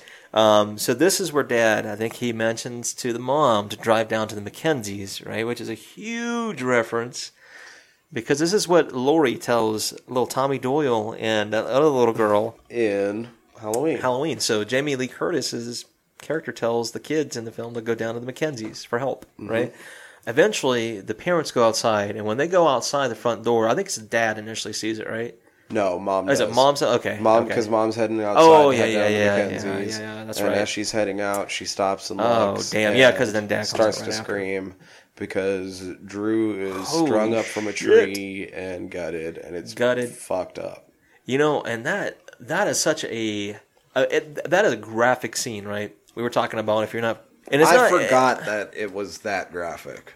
The interesting thing, though, is like I said, it doesn't last very long, but the impression lasts a lot longer than the image is portrayed, right? So it has that lasting effect. But it's a gruesome scene because, like I said, they see their daughter strung up. And that was a really quick string up, too. Yeah. You know, Yeah, it really was. And the time But is... So, knowing it's two people. yeah, it's a good point, too. But initially, we don't necessarily know that, per se. No. Right? If this is your first time through. Yeah, sorry. But go ahead and watch We this already film said and then it's two catch up with people. us. God damn it. Yeah, watch this film and catch This up is a with us. spoiler section. It's two people. Two people. Like, so I was talking about Odes, and we already mentioned 1960 with Psycho, right? Talking about Jamie Lee Curtis. And if I'm not mistaken, I believe her mom was the woman in the shower scene in Psycho who gets killed, right? Famous actress, stage actress, etc. But that was the first time they ever had a main actress be killed off within the first 15 minutes of a film, right? And Drew Barrymore. Boom. People know who Drew Barrymore, or should know who Drew Barrymore At the time, is. she would have been... I mean, everybody... This movie was also different from a lot of the slashers before Yeah. it, in which a lot of them were cast with no-name people. Exactly. These people all had careers going into Yes. it. You're familiar with them in But pop culture, I would imagine. Drew Barrymore would have been the biggest. Oh, in terms of, credits, Yes, without a doubt. 100%. I would And agree. Now she's dead. 12 minutes in, right? Yep, 13, I think. 12, 13 minutes in, Yeah. Boom, she's gone. So we get our first two killings, right? Then this is where we cut into our main characters, per se. Nev Campbell's at the PC. Yep. She's... Oh, God, what's her name? I just kept writing her as Nev Campbell. Sydney Prescott, Sid, is what I just wrote down. Short. I guess I wrote Sid a couple times. Now that I'm Yeah, looking but through this, Skeet Ulrich, played by Billy, he sneaks up to her room. I guess she's upstairs, kind of like getting ready for bed. I definitely wrote Billy and not Skeet. I didn't. Skeet. I didn't skeet all over. No, my I didn't notes. write down Skeet. I put down Billy because there's a family member in my family named I Billy. think a few times I even wrote Loomis. That's cool. I'm glad you wrote down Loomis. That's kind of cool. I immediately wrote that he looked like Johnny Depp. He does, man. And knowing the fact that they were trying to get him to look like a young Johnny Depp, because Johnny at the time when he played in The Nightmare on Elm Street couldn't have been, what, maybe 19, 20? I don't even know if he was that old. Now I realize upon rewatching that this next part. Okay, first off, he's kind of a dickwad. Yeah. But that what happens first is her dad comes in. Yeah. And this is actually She winds really up screaming important. when he comes in, right, So Billy? this is the spoilers, Yeah. and this is really important because I realized You have to that pay attention. he's one of the killers. This is how he knows when the dad's leaving. Oh, yeah. Yeah, when you Because go back he and watch was in this- the room when they were talking about it. Yeah, about what her dad. All right, so like I said, Billy sneaks in. Right, he comes in through her window. Right, through her bedroom window as she's getting ready for bed. It scares her. She screams. Her dad comes in, like you were saying. Billy sneaks next to her bed. Right, she answers the door, but she kind of wedges the door. She has a closet door that she swings and it wedges. Dad's like, blah blah blah. I heard some screams. Long story short, he's telling her that he's going on a trip. Right, And he's going to be gone for the weekend. Yeah, and so he's giving her some details about, I guess, where he's staying at the Hilton. Right? Hilton by the airport. Yep. I'm not sure if he gives her a phone number or anything, I think it was written on something. I don't know. possibly. But the long story short, it's just, he's catching up to speed that he's going to take a weekend trip. There's money on the counter. Yeah, he has money, etc. I wrote down Exorcist was on. But I Well, think that's what it was, Billy that's what he was said. watching that Yeah. reminded. Yeah, that's what he says. He's Because yeah. there's the TV edit version, and he continues to use. That's why he's using these references. He's using film editing to That's reference funny. Their relationship. their sex life, and the fact that it went from rated R to Yep. a PG-13 TV edit basically, for the last yeah. 2 years. It's funny. You're right. And 'cause- she mentions that her fucking mom's dead, and he's just kind of being a pressuring creep. Yeah, no, it is funny because I was like, hold on. Yeah, you're right. He's like, yeah, I was watching The Exorcist. It reminded me of you. She's like, oh, how Yeah, how because so? it was a TV edit. It is funny. Anyway, she eventually agrees to do some on top stuff, right? I So also thought it was fitting, knowing that he's one of the killers. yeah, The song that's playing in the background, BOC. But it's Don't like Fear the Reaper, Yeah. but it's a cover. It is a cover. By Gus Black, I believe. I think you're right. But it's cool because that's in Halloween, right? But- As the two girls are Don't getting ready Fear to the babysit. Reaper, and Yeah. she's embracing one of the The killers. Reaper, one of the Reapers, right? That's interesting when you think of how he plays that in these odes and what he's portraying. Yeah. Mm-hmm. So yeah, like they're making out and they starting to get a little too heavy, and she's like, "All right, that's enough." And they're kind of like, saying their goodbyes, and she's like, "You want to change it to like PG-13?" I think she says. And he's like, And she "How's flashes that?" him. Yeah. So you're a tease. You don't see anything. There's no. No, nudity you in don't this see her, movie, but it's implied that she's flashing her breast at Skeet. Then it's at school the next day, and this is your first small glimpse of Linda Blair. Yeah, this is As one- interesting because there's all sorts of There's a journos. lot of TV reporters and there's police at the high school, right? I guess it's concerning Casey Becker, played like I said, Drew Barrymore and her boyfriend Steve. They got murdered from the night before, right? This is the first time we see Rose McGowan. She plays Tatum in the film, right? And she's sort of catching Nev up on On the murders. the murders, and I thought it was really interesting that her specific description was that they were splatter movie kills. I did. I put like splatter movie style, Mm-hmm. right? No, it was pretty cool, and I thought a specific reference to splatter movies was pretty neat. yeah, and it's interesting because, like I said, we're doing a take on a little bit of both, right? With slasher and splatter. I mean, it kind of goes hand in hand. So eventually, Sid, like I said, Nev Campbell, she gets called into the principal's office. I think this is like This when where she's you first when she's get- in the I think she's in the classroom, right? Yeah, and she keeps looking over to the. It the kind of empty makes me seat. remind me a little bit of Halloween when I was Jamie Lee thinking Curtis a was little looking bit out the same window, thing. or even with Heather Blankenkamp playing Nancy in like I and said, drifting off a little bit. yeah, in that scene. So it's kind of maybe a little nod to both of those. But anyhow, long story short, she gets called into the principal's office. That's where you get Sheriff Burke for the first time. yeah, you get Sheriff Burke, you get Deputy Dewey. Oh my god. I love Dude, that. I like David Arquette. I He do gets too. shit on a bit sometimes, but Sometimes he gives it to himself because he is kind of he lets people do that because Yeah. he's a good guy and he kind of takes the punches. Sometimes a little too much. honestly, like I like him in Ravenous, but Yeah. if you got rid of his part, it would probably be a better movie. Yeah, I mean it is David Arquette. I mean, Yeah. you're not going to get your best dramatic portrayal in a film, which comes off in this film too. But I love him in this movie. He's Dewey good, man. is He's funny. Great. Dewey is an amazing character. He has some good scenes, and there's He was supposed to die. yeah, and And he He's- is so well liked that they kept him alive. Dewey lives. Dewey lives. Spoiler. Spoiler. If you haven't seen it, go watch it. And the Fonz. Henry Yeah, and we Winkler. see Henry Winkler, who plays Principal Hembry, right? Mm-hmm. If you don't know the names, just it's the Fonz, right? Long I didn't story even write what they short- asked her. I just said that they questioned her, and then it immediately went to all the kids discussing getting questioned at lunch. Yeah, that's all it is. Eventually, you start seeing more of your main characters, right?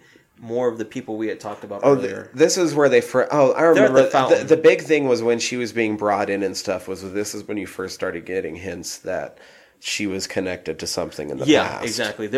Why else would they call her into the office, right?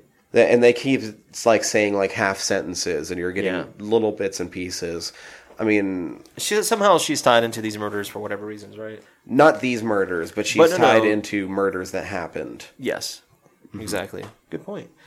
And that's all. That's what the main thing of the discussion When she was. gets That's called why in, they were yeah. first hinting at that shit. Yeah, because But they all the mentioned like, kids- "Oh, it's your turn" or something, shit like that. Yeah, all the kids start discussing this shit at lunch, yeah. They're at this water fountain, right? and all the nice? guys had gotten asked if they hunt, Yeah, exactly. and then Rose McGowan's like, "Oh, that's sexist," and they have yeah, a bit of it turns into conversation. a quote unquote PC conversation for Rose. And this is where you start getting Jamie Kennedy. First, you start getting him being pretty funny, honestly. Yeah, he is. But he's also the first one to start throwing accusations that one of them are the killer.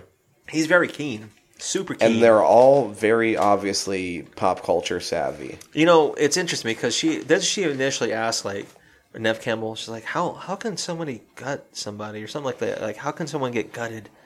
And that's another thing. So, looking back on it, the way these two interact in this scene. You're like, damn, they're kind of bragging in a sense. So the other killer is Matthew Lillard. Yeah, so Lillard, he mentions, he's This like, is this is the only movie in the series where the two, because I think every movie it's been two.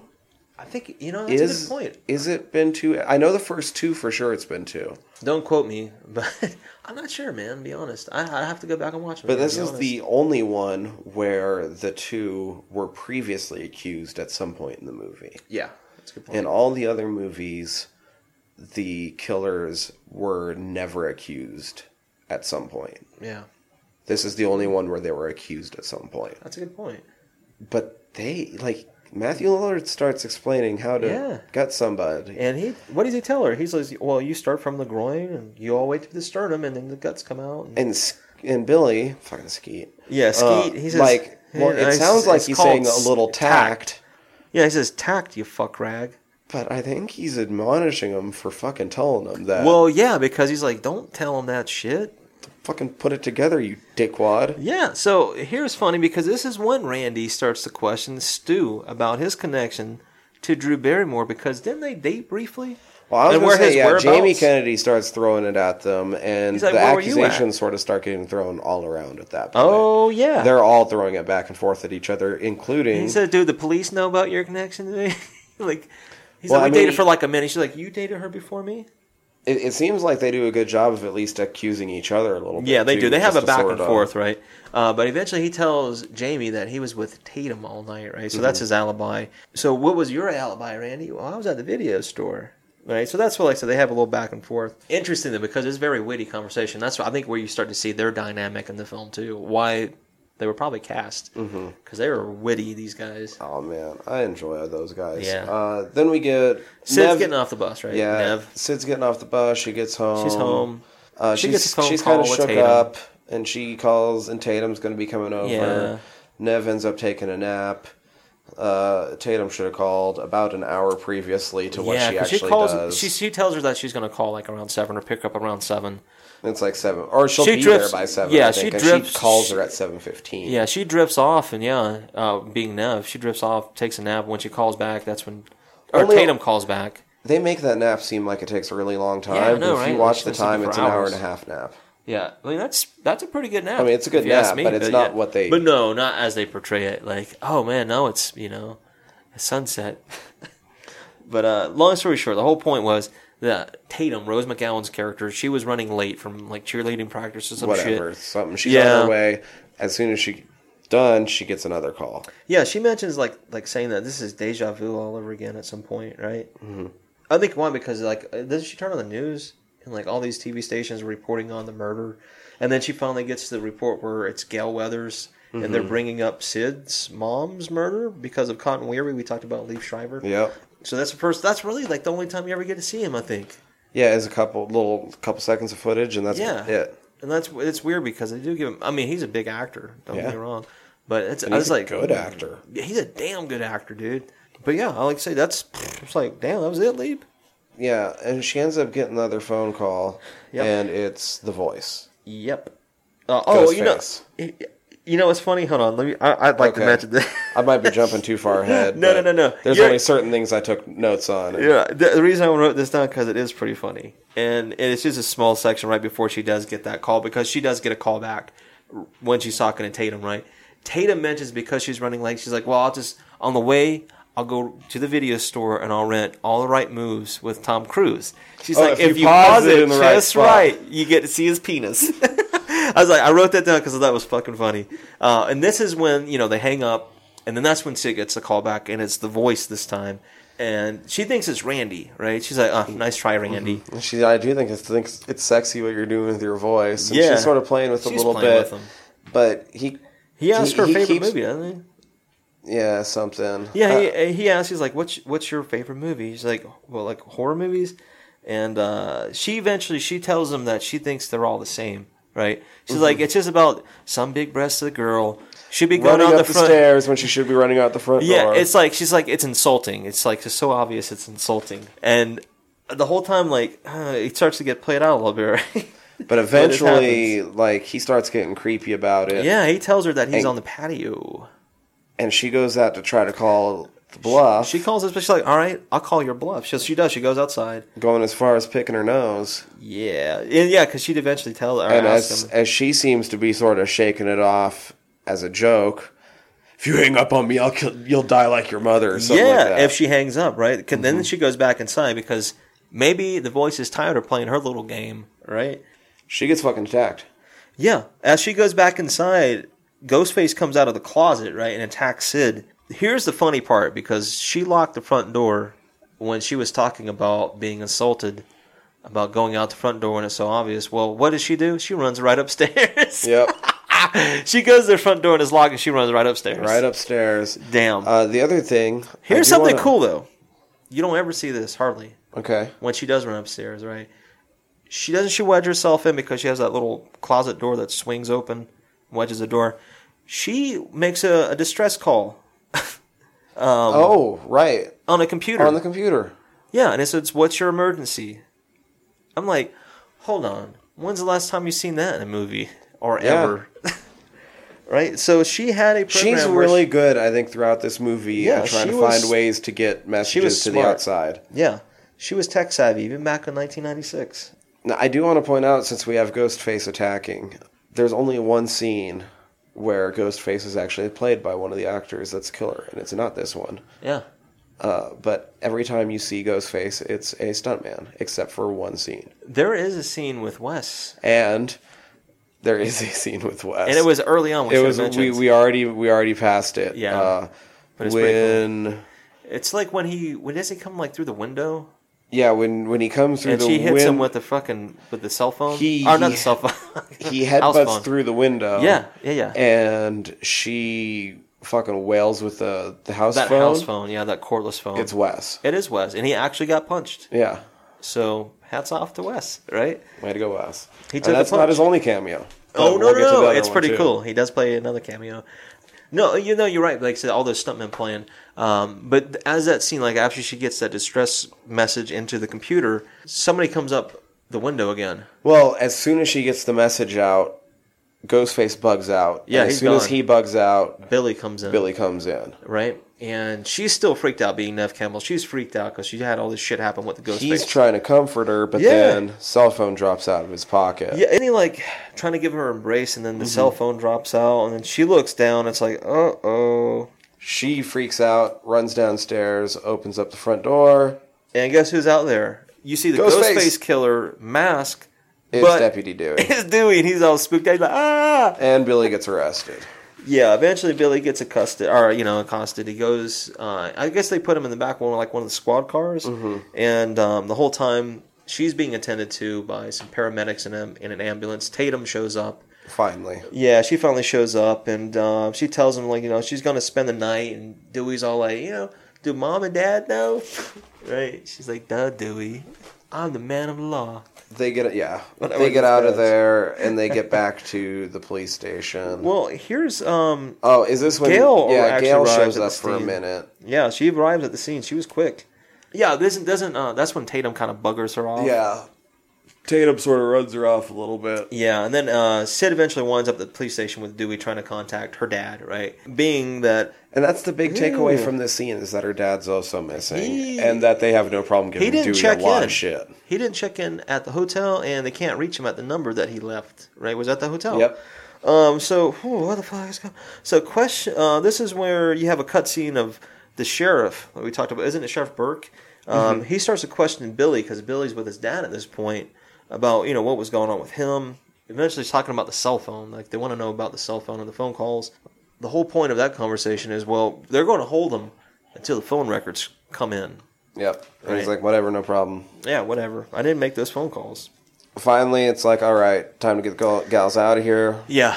They give Dewey some shit. Well, let's get him out the back because it's fucking crazy out there. Yeah, I think that's when he tells him that he's the man of law when he wears the badge. And like, even his the police station people in there, they give him shit the whole time. Yeah. Right? Yeah, they go out the back entrance. That's where Gail's at. She's actually at the police station with the rest of the reporters. And then she makes mention to the camera guy. She's like, isn't there a back entrance to this place? She winds up seeing Sid and Dewey and Tatum, and she confronts them. And Sid's okay. She's like, all right. She goes over. Yeah, how's the book going? Right? Be out later this year. Yeah. I'll look for it. Send you a copy. Oh, when she says that, she sets off Nev. Nev has a mean right Cash hook. me outside. How about that? How about that? I'll send you a copy of this right hook. How about that? She does. She lays her out, right? But I'll give Courtney Cox credit. She took it. Yeah. Because she didn't get KO'd. She just took it like she couldn't believe this bitch gonna hit me. But anyway, she took a jaw shot, right? And here's a scene that I wanted to mention, right? This is like right after that right hook scene. Yeah, they get out of there, and then it cuts. The girls to are the back girls. in Rose McGowan's bedroom, right? And the whole time that this is going on, Rose McGowan, played by she plays Tatum. She says, this is what she says. She's kind of like mocking, pantomiming that whole scene that just took place. She goes, "I'll send you a copy." Bam, bitch went down, right? And then she's like, "I'll send you a copy." Bam. She's like, what she says? She says, "Sydney's a badass bitch." Yeah. She's like, "Oh God, I love that." Well, here's something I want to mention about that. When this movie came out, and especially when you could start renting on VHS, my older sister, she and I would watch that scene I don't know how many times just because of that whole, bam, bitch went down. Bam. It's funny because that's how things happened back in those days. Yeah. It's just a little funny story. The whole time, like I said, she's doing that. Eventually, Nev, she asks Rose, she's like, "Do you think Billy is gonna be pissed at me for doing this, or do you think he did this?" Right? Mm-hmm. And just as that happens, Dewey's mom comes in the room and says, "There's a phone call for Sid." It's like, oh, whatever. Told her she's got. Oh, I'll take it. She takes it. Guess who's on the line this time when she answers? The voice. It's the voice. It's not Billy. No, it's it says Billy. There's two of them. Here's the thing. Yeah, the voice says, "No, it's Billy's innocent, right?" And then doesn't he start to question like how many more people are innocent? Yeah, you'll finger the wrong person again or something like that. Yeah, and how many more innocent people have you got locked up? Right? It makes alludes to that fact. Then it's morning. It's the next morning. There's a TV report on about Sid's mom in Cotton Weary, so we get to see. So if you pay attention, again, it basically fills in the rest of the pertinent details. Yeah. So what? Sid's mom a year ago got murdered, raped and murdered. Right. Liev Shriver's character Cotton Weary is the accused rapist and murderer. Right. And was fingered by Sydney. Sid for it, and according to what Ghostface just said, maybe he's innocent. Maybe he's innocent, huh? Right? And Courtney Cox is writing a book about it all because she doesn't believe, for reasons not completely known yet. Yeah, but that's the thing. She doesn't believe it. She thinks Cotton's innocent. She has reasons, right? And we'll get. We're getting to that decently soon. Yeah. Anyway. Anyhow, like after that little scene and whatnot. We get a scene of the phone records show up, and we find out that Billy didn't make those phone calls, right? They get it from the phone company. This is where I think Dewey drops off the girls, right? Yeah, that's cool. Here's where you get to see... And this is where Linda Blair... How does it feel to be almost brutally butchered? Yeah. People deserve to know. She gets an uncredited role, but she does. She comes in really quick, and Dewey kind of backs her off. Mm-hmm. I was like, oh, there she is. There's Linda. This is cool, man. And that's the thing, because this is right. Then Sydney sees Gail, and she goes up and she confronts her. Yeah, she asks her about the book. And this is where Gail starts to question Sid about Cotton's innocence, right? Because she makes mention of, like, the blood, I think, maybe on the jacket. Mm-hmm. I think that's what they're alluding to. Yeah, the things... Maybe... Cotton's story hasn't changed. Things don't quite add up. It would make more sense if Nev would, be... just allow for the fact that maybe her mom was sleeping around. Yeah, her mom may have been promiscuous, right? If she would allow herself to consider that, then maybe she could see... her narrow-sightedness? Mm-hmm. Yeah, that's a good point. So right after she has that conversation with Gail, they go back into the school, right? I think this is where she asked Tatum if... and because I think Stu's with them too, right? At the locker, like at a locker, right? Yeah, back in honestly, school. I kind of zoned out most of this. The only thing that really happened with this scene, right, is just this is where she asked Tatum. She's like, "Well, is Billy pissed off?" He's like, "Well, his girlfriend did accuse him." Yeah, yada yada. And then they go into there's the like bathroom. there's two kids. No, there's like this. Well, there's this one kid that runs down the hallway. I zoned off all the way into the bathroom. This is where you kind of see the whole like the I love mocking. this movie, and I still zoned off all the way into the bathroom. The biggest takeaway from this scene, like I said, you get to see a real quick glimpse of a kid running down the hallway with a costume on, right? Freaks her out. She goes running down the hallway. She bumps into Billy, right? Bell rings to class. Everybody scatters. This is when I notice, like, hold on. This scene got super quiet because it was chaotic in the hallway just a second ago. They have a little back and forth. He didn't do it. Blah, blah, blah. She doesn't know. Whatever. They just have a moment. Like I said, it's nothing major. It's just a Sid. It's just another Sid and Billy moment. Well, and then she ends up in the bathroom, and she overhears some girls talking shit. Yep. And saying, maybe she's lying. I maybe know what this happened. And that. I know what happened in that dialogue. This is kind of fucked up what he says to her. I'm sorry. It's Yeah, kinda see, fucked I'm up. sorry. Like I said, I missed some of this. No, it is kind of fucked up. The whole part of that scene, he's like, you need to kind of get over your mom's death. Oh, that's that scene? Yeah. Oh, shit. Okay, so that one sticks out in my memory because of how big of a dickwad he's being. He eventually does. He says, I think he's kind of equating what happens to him. He's like, you should get over your mom's death. You've been lingering on that too long. It's affecting your relationship. Like when my mom left. Because she freaks out whenever he touches her. Mm-hmm. That's kind of... and he starts to compare it to his parents' split up. He's like, when my parents split up, it didn't affect me the way that it's affecting you. I didn't linger on it. I just got over it. I let it go. Mm-hmm. But it's not even just about letting go. Like the way he says it to her. Like, she might be recoiling at his very touch. Yeah. But he is very much about the sex aspect of it. Oh, yeah. He's making no bones about it. Like, well, maybe he is. Like, maybe if he was... Maybe... He's still going about it the wrong way. No. But maybe if he was just mentioning, like, can I at least just, like pat your shoulder? Yeah, I know. Like, that would be different. Not much different, because he's still being a dick. Yeah, no. Believe me, I'm not trying to defend this cat one bit. No. But that's not where he's at all. No. Well, there's a reason why he's at where he's at. So, yeah, that's why she storms off to the bathroom. And when she does storm off the bathroom, there's another fucked up scene that happens, right? Girls talking shit. Yeah, you hear Should've like these... hit. Yeah, like... One of the girls starts to accuse Sid of playing the victim card. And maybe she's the one who did it. She is crazy, after all, because of her mom. And this is where you kind of find out more of the deets on the mom. Mm-hmm. About mom sleeping around and being a whore. And maybe she's a whore. She wants attention. That girl's kind of blasting her, right? Yeah. Like, god damn. And then, like, the girls leave and Sid comes out and gets fake attacked by Ghostface. Yeah, it's weird. Like, after those they girls never make off, that clear. She's insistent afterwards. Ghostface comes out of one of the stalls. Well, you know what happened a little bit before that too. I mean, so real quick, that Henry Winkler actually he expels those two kids because of that hallway scene. Because of the hallway scene. But yeah, that's when it cues back to the Nev Campbell. Sorry about that. But yeah, anywho, it is weird. Like, those girls go out. Ghostfiller shows up. Well, she hears like whispers first, Nev Campbell, because she comes out. Mm-hmm. She's like, she says something like a coward, or she I don't know. She's kind of down on herself for that whole scene, and then she starts to hear Sydney, right, coming from a stall. The feet come down. Yeah, and then the robe drops, and then it comes out of that stall, and it goes to attack her. And this is kind of funny. She gets away by doing like a slide past them, right? Missed tackle. She opens the door. She runs out, and then she run by a teacher or a student or some shit when she comes out of the bathroom. Yeah. And I'm like, what the fuck was that all about? She didn't say anything. She just runs off. She just runs off, and he doesn't follow. No, he doesn't. And she's in the very next scene. She's insistent with Tatum that it was really Ghostface. Tatum's insistent that it was just somebody else pulling a fucking prank. Yeah, it's weird, man. But the fallout is school's canceled. Yeah, so like so that after you get that. I think Gail's outside with Dewey, right? And she's flirting as much information as she can out of him. Yeah, she's flirting heavy, but there's a reason she's flirting with him. There's a funny thing that happens out here in a second. She mentions something like, she's like, my demographic is boys 12 through 24. He's like, well, I'm 25. Yeah. Right? It's like, I just missed you, though. Yeah, he's just missed you. He's smooth, dude, at the end of that. Yeah, there's something he says to her I thought was really funny. It's totally David Arquette-ish.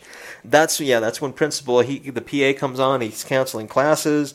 Curfew set at 9 p.m. Right? Oh. Yeah, and this is where I think that's it. Stu comes up and he's with Tatum and Sid, and they talk about serial killers, like how many kills have happened. They're like, well, you're going to need a few more for that status to be a serial killer.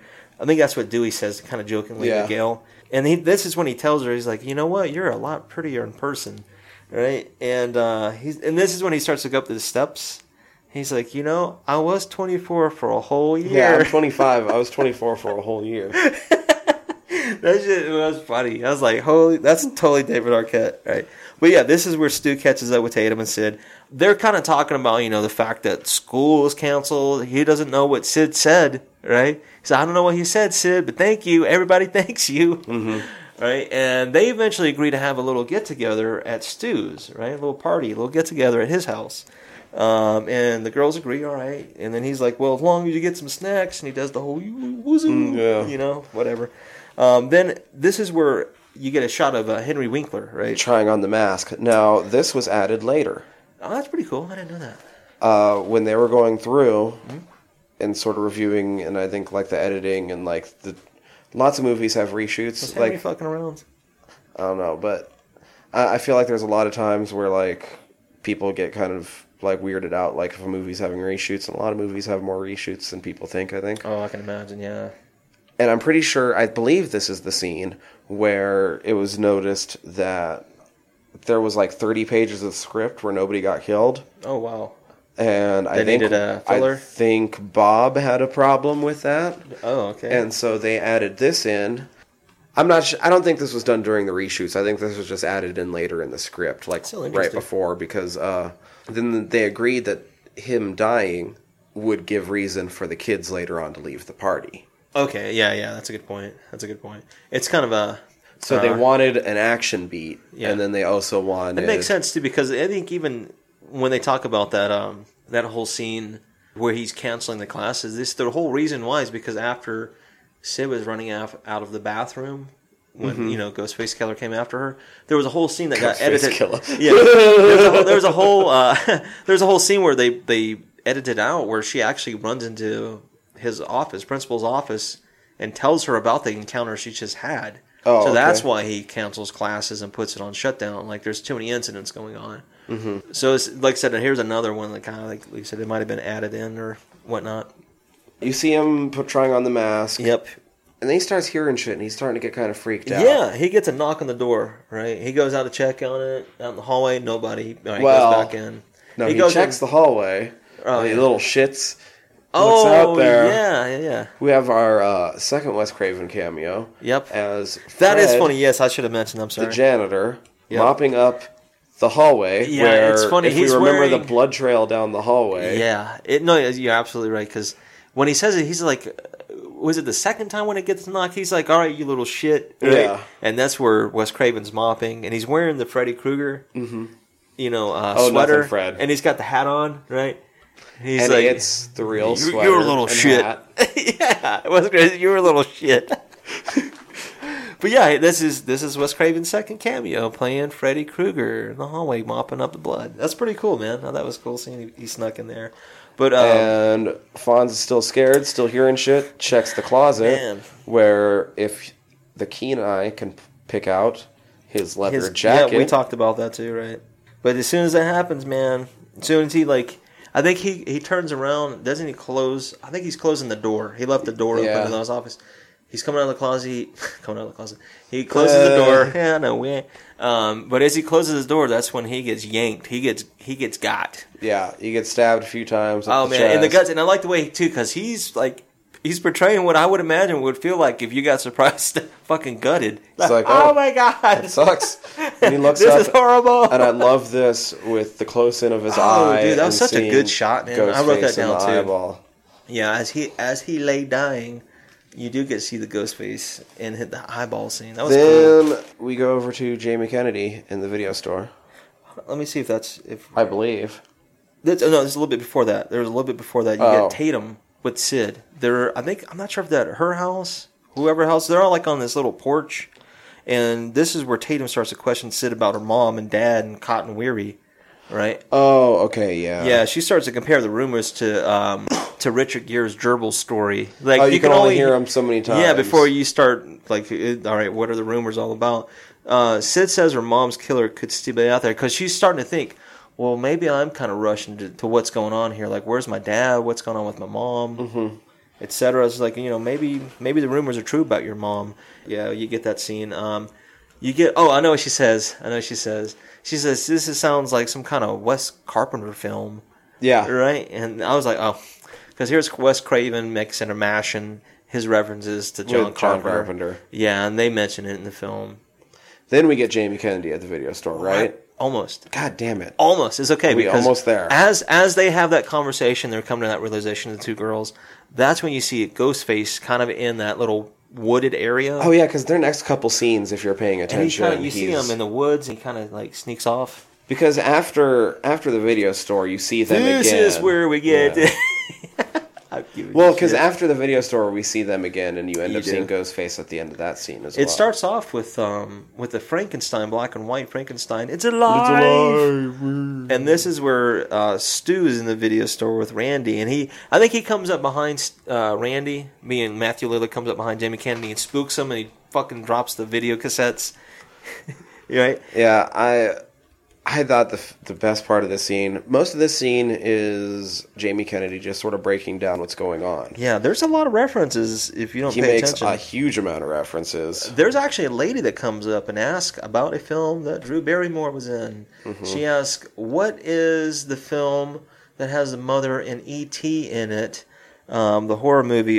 She's like a werewolf movie that has the mother From E.T. Yeah, and he's Like like, The Howling. The Howling. He's like, it'll be over there in horror. Right, so, like I said, you're already talking about Drew Barrymore being in E.T.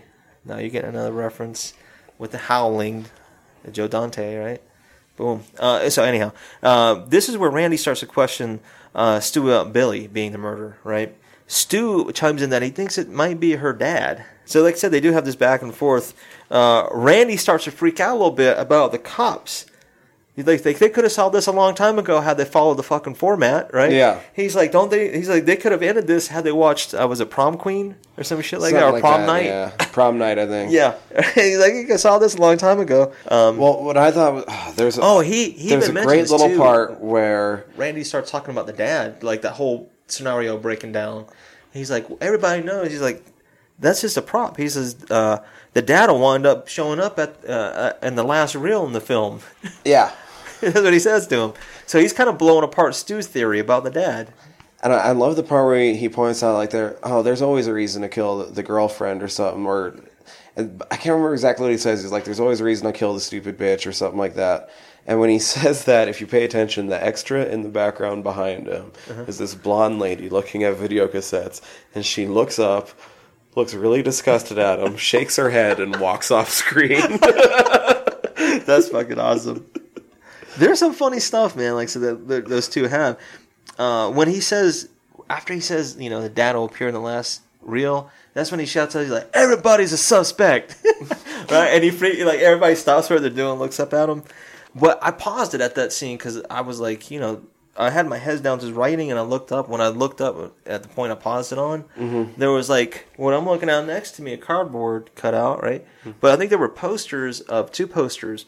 One of them was a Jamie Lee Curtis film. I can't remember if it was True Crimes or one of those films. Okay. It was like on one of the side of the shelving of like I said, the cassettes. And the other one next to it was Green Jelly, Three Little Pigs. Oh, wow. Yeah. Wow, really? Yeah, for reals.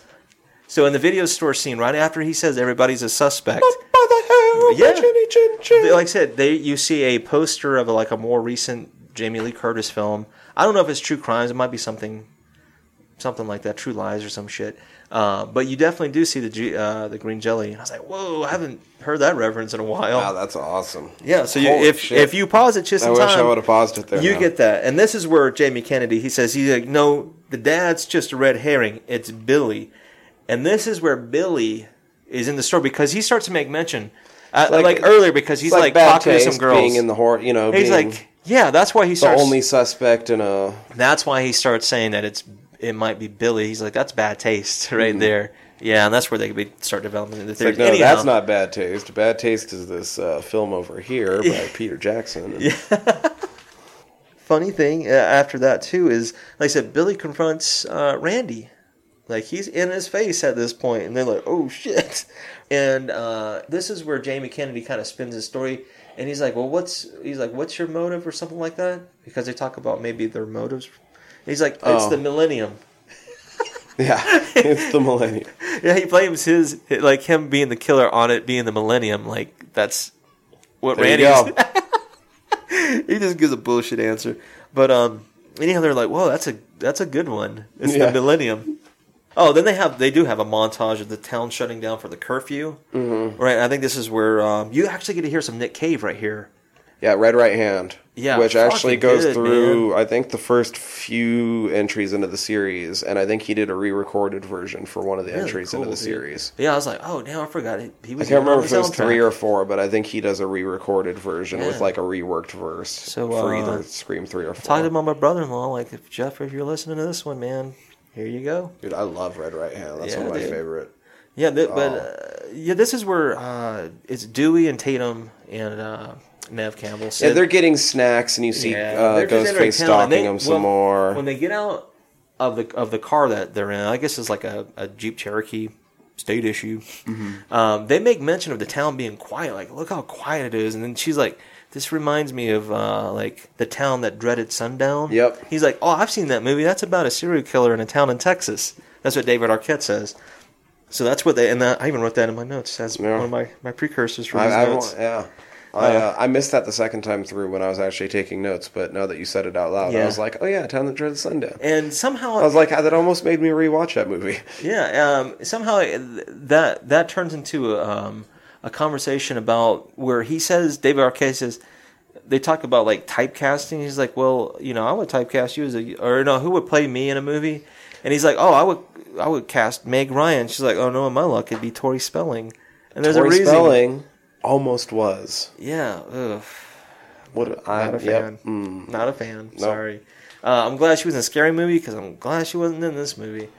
Would have been, I probably wouldn't have watched it, to be honest. I mean, sorry, Tori, but I'm not a fan. We're getting. God, we're getting so close to. I know. Well, like I said, this is where Like the girls the go in the big- snack, right? The girls go into the store, that little grocery store. Dewey staying outside.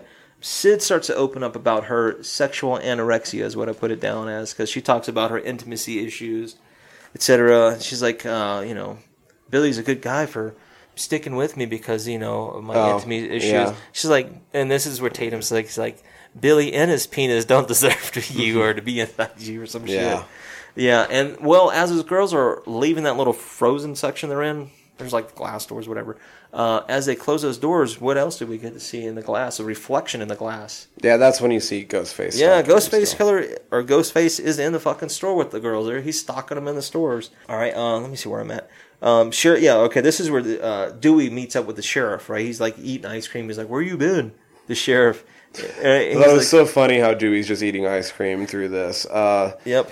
This is where Basically- they discuss the phone records. This is what they're having a conversation And about. it traces back to her dad's phone. Yeah, it says And the calls were that's made by what's his name, Neil Prescott, Neil Sydney's dad. Prescott. Yeah. Ooh, that doesn't sound too good. And this So is that's on kind of the eve. angle that they're looking at. Yeah, and they said it's ironic in a sense because it's on the eve of the 1 year anniversary of Sydney's mom, right?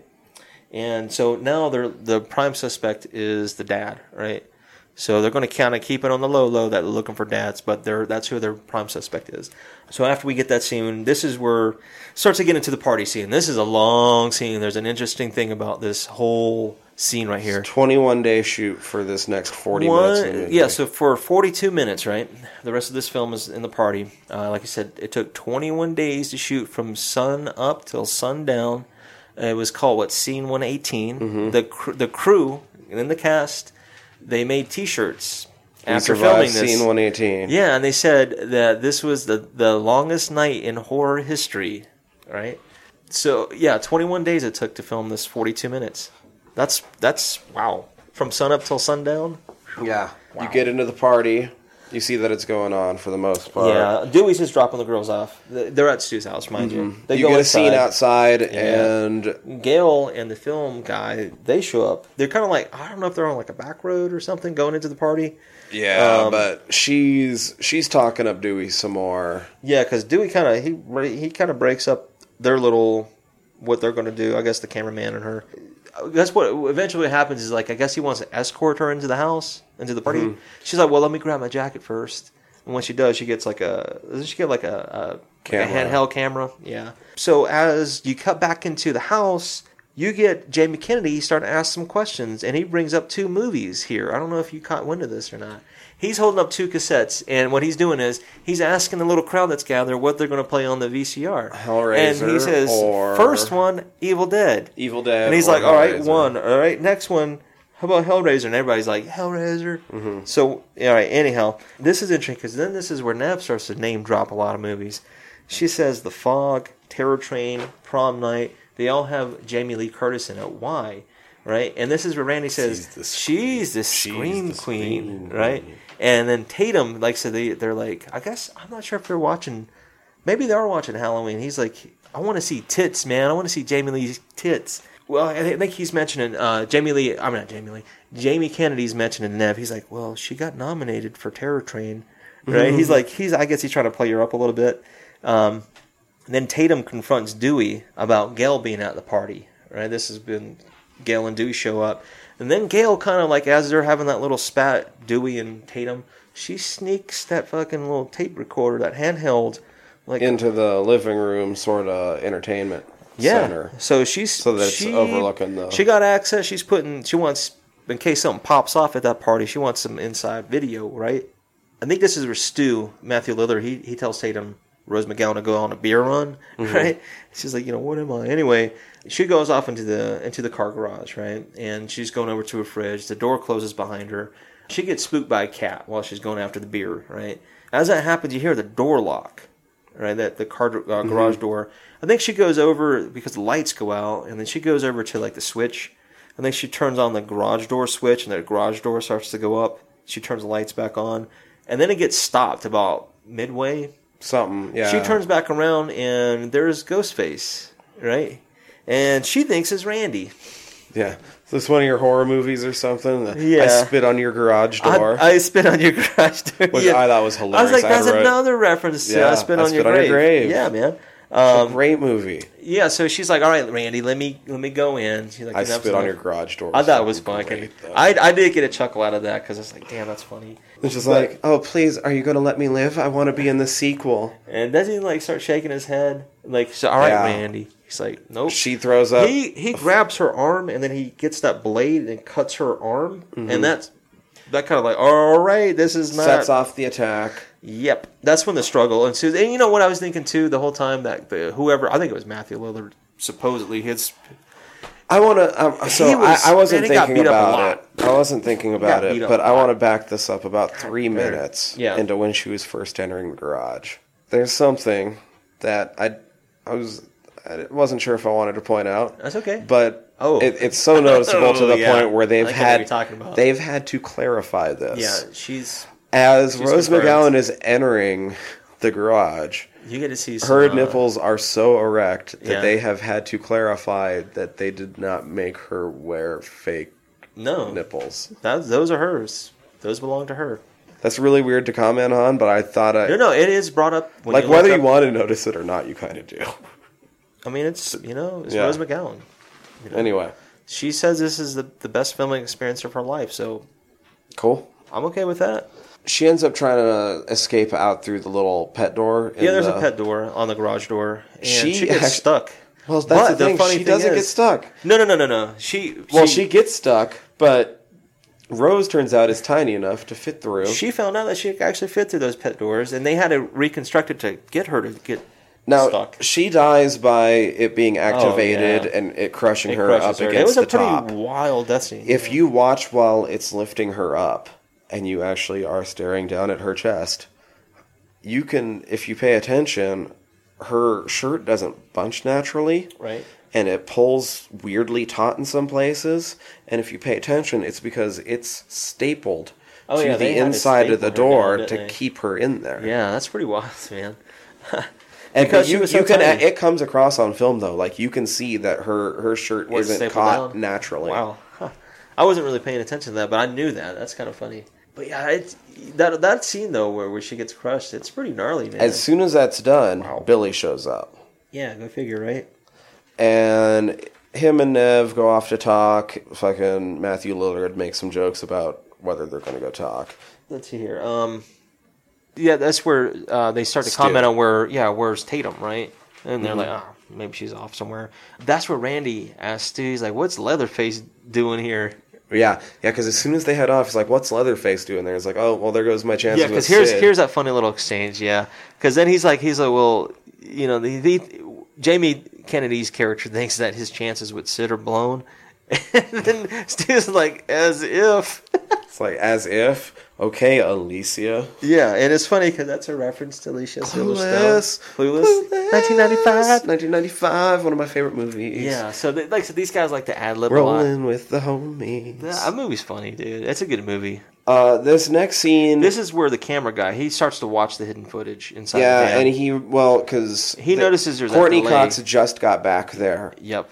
Yeah, he notices that he just saw her leave on the footage, so it's like a 30-second delay. Exactly. He knows there's a delay, at least a 30-second delay. And then she starts to ask him, being the camera guy, she's like, do you think like a sleazy tabloid journalist ever won the Pulitzer Prize? First time for everything. Yeah, exactly. And then this is where you get the scene of Billy and Sid. They're back upstairs in the bedroom talking about them being selfish. They're selfish for the fact that, my mom and I, blah, blah, blah. They've been holding on too long. Anyhow, it's a big bullshit scene about them finally he's getting still to make out. speaking almost exclusively in movie metaphors. Yes. She brings up about being the bad seed, right? She's like, I don't know if I'm... Because she's scared that she's going to wind up like her in mom. Silence of the Lambs, da-da-da-da-da. He compares it to Silence of the Lambs. And she's like, this is real life, not a movie. And he's like, it's all one big movie. It's all one big movie. He says, you just can't pick the genre. She's like, well, I wish I could be a Meg Ryan movie. Or a good porno movie. And he's like, what? You heard me. Mm-hmm. Yeah, so as they start to get it on, it cuts back. They're not quite starting to get it on yet, and you don't see much of it, but it does cut back to him here in a little bit. But this is probably the scene that this movie is really known for. I would agree. This party watching Halloween. And Jamie Kennedy explaining to them all the rules. Yep. If you haven't paid attention... This is funny. If you haven't followed us through the past 4 episodes... Yeah, there are He rules breaks down everything that we've been telling you about. Trade, yeah. Very concise and to the point. We've just been using very drawn-out examples. This is kind of funny, too, because this is... there's a gang of Stu and Randy and a couple of other party guests are watching Halloween, right? Stu, like I said, this is where Stu comments about he wants to see Jamie Lee Curtis's tits. Jamie Kennedy says, you don't get to see those until 1983 when she was in Trading Places, right? Mm-hmm. And he says she was always a virgin in horror films. She never showed her tits till she went legit. I was like, damn. One of the other girls signs in. She's like, she wasn't able to afford a good enough chest or something like that. Like, yeah, it's funny. I was like, damn, savage. But he says there are rules to this thing, and he's like, rules. He's like, hold on. He pauses the film, being Randy, Jamie Kennedy's character. He's like, all right, rule number 1, no sex, right? Mm-hmm. And you hear the moans and groans. He's like, yep, sorry, that's part of the rules. Rule number 2. No drinking or drugs, right? And then you get hand him a drink and shit. And he's like, whoops, I'm out. And number 3, never under any circumstances say that you'll be right back. And this is where Matthew Lillard, his Stu character gets up. Yeah, he says, "I'll be right back," and everybody gets up there like, "Ooh!" Right? So I mean, that's. Like you were talking about, that's one of those scenes, if you're familiar with this film, this is one of those scenes you don't forget just because it's hyped up and like they're giving you the rules. Those are 3 of them. There's a couple cuts back too to indicate that the other 2 are having rules. Sex. Yeah, there's other rules too that towards the beginning that the voice mentions too. That the voice mentions. Like you don't go outside and check on weird noises, stuff like that. You don't ask who's there. Yeah, exactly. And this is... right in this scene, I think right after somewhere is where you find out that the principal got killed. Yeah. Because it was right after it, because I remember it was still in the living room. Somebody says something about it, and I paused so I could take notes. And I paused exactly right. And Jamie Kennedy is leaning over something and reaching towards something in the entertainment center. Right. And if you pause right there, as it is owned by the Weinstein Company, there is a very 90s video cassette in the background, very prominently. Clerks. Oh, no kidding. Yep. I did not know that. Huh. I just happened to accidentally pause it right at the right place. Wow. I look up and I'm like, oh my God. I did not know. I that. know that via VHS sleeve. Well, I wasn't looking for that, but I'll be on the lookout now, knowing that. Because you're right, there is a scene coming up with Mr. Kennedy. Owned by the Weinstein Company, so they probably were able to throw it in, no problem. What'd they say about these certain film companies, Miramax and all these companies? Mm-hmm. Anywho, yeah, like right after, I think it's right after Matthew Lillard goes into the kitchen or whatever, after he says, I'll be right back. Gail's out there with the camera guy again, and they're watching the feed from the van. This is where Dewey interrupts again, and he asks Gail to go on a walk with him. Right? I think it's right when they cut back into the party after this that you see the clerks. So they cut back into it, and this is where so we covered Halloween. There's a shot of I can't remember the girl's name in the film, but it's her. She and her boyfriend are upstairs, right? And she gives him that little. And this is, it's a tit shot. The obligatory tit shot. Yeah. And this is where you get the cut up to And it's funny Campbell. because it syncs up with Billy and Sid upstairs. She's kind of like... And you don't see anything in either case. It's just funny that they're kind of syncing up with the film, right? This is where Randy gets the phone call, right? There's a phone call inside the house. Randy answers the phone, and this is about Principal Hembry's death, right? And he's like, oh, what happened, blah, blah, blah. And he tells him, like, Principal Hembry, he got murdered, and he got hung up to the goalpost out in the football field. And everybody inside the party, the dudes, are like, let's go. Check out the body before they take it down. And he's like, don't leave me, right? And then one of the girls, she dips out too, right? All that stuff after seeing the tit shot. And it's them speeding out of there that we cut back out of the party. Mm-hmm. And this is, like I said, Randy's left alone. The camera guy sees the dude storm off because he's inside still watching the camera guy. And this is, like I said, he sees all the kids running off, getting in their cars. Dewey and Gail, they're chit-chatting about their names. Like, she makes mention, oh, my name's Gail Weathers. Sounds like a meteorologist. Right, because he's like, well, my name's Dwight. Dwight.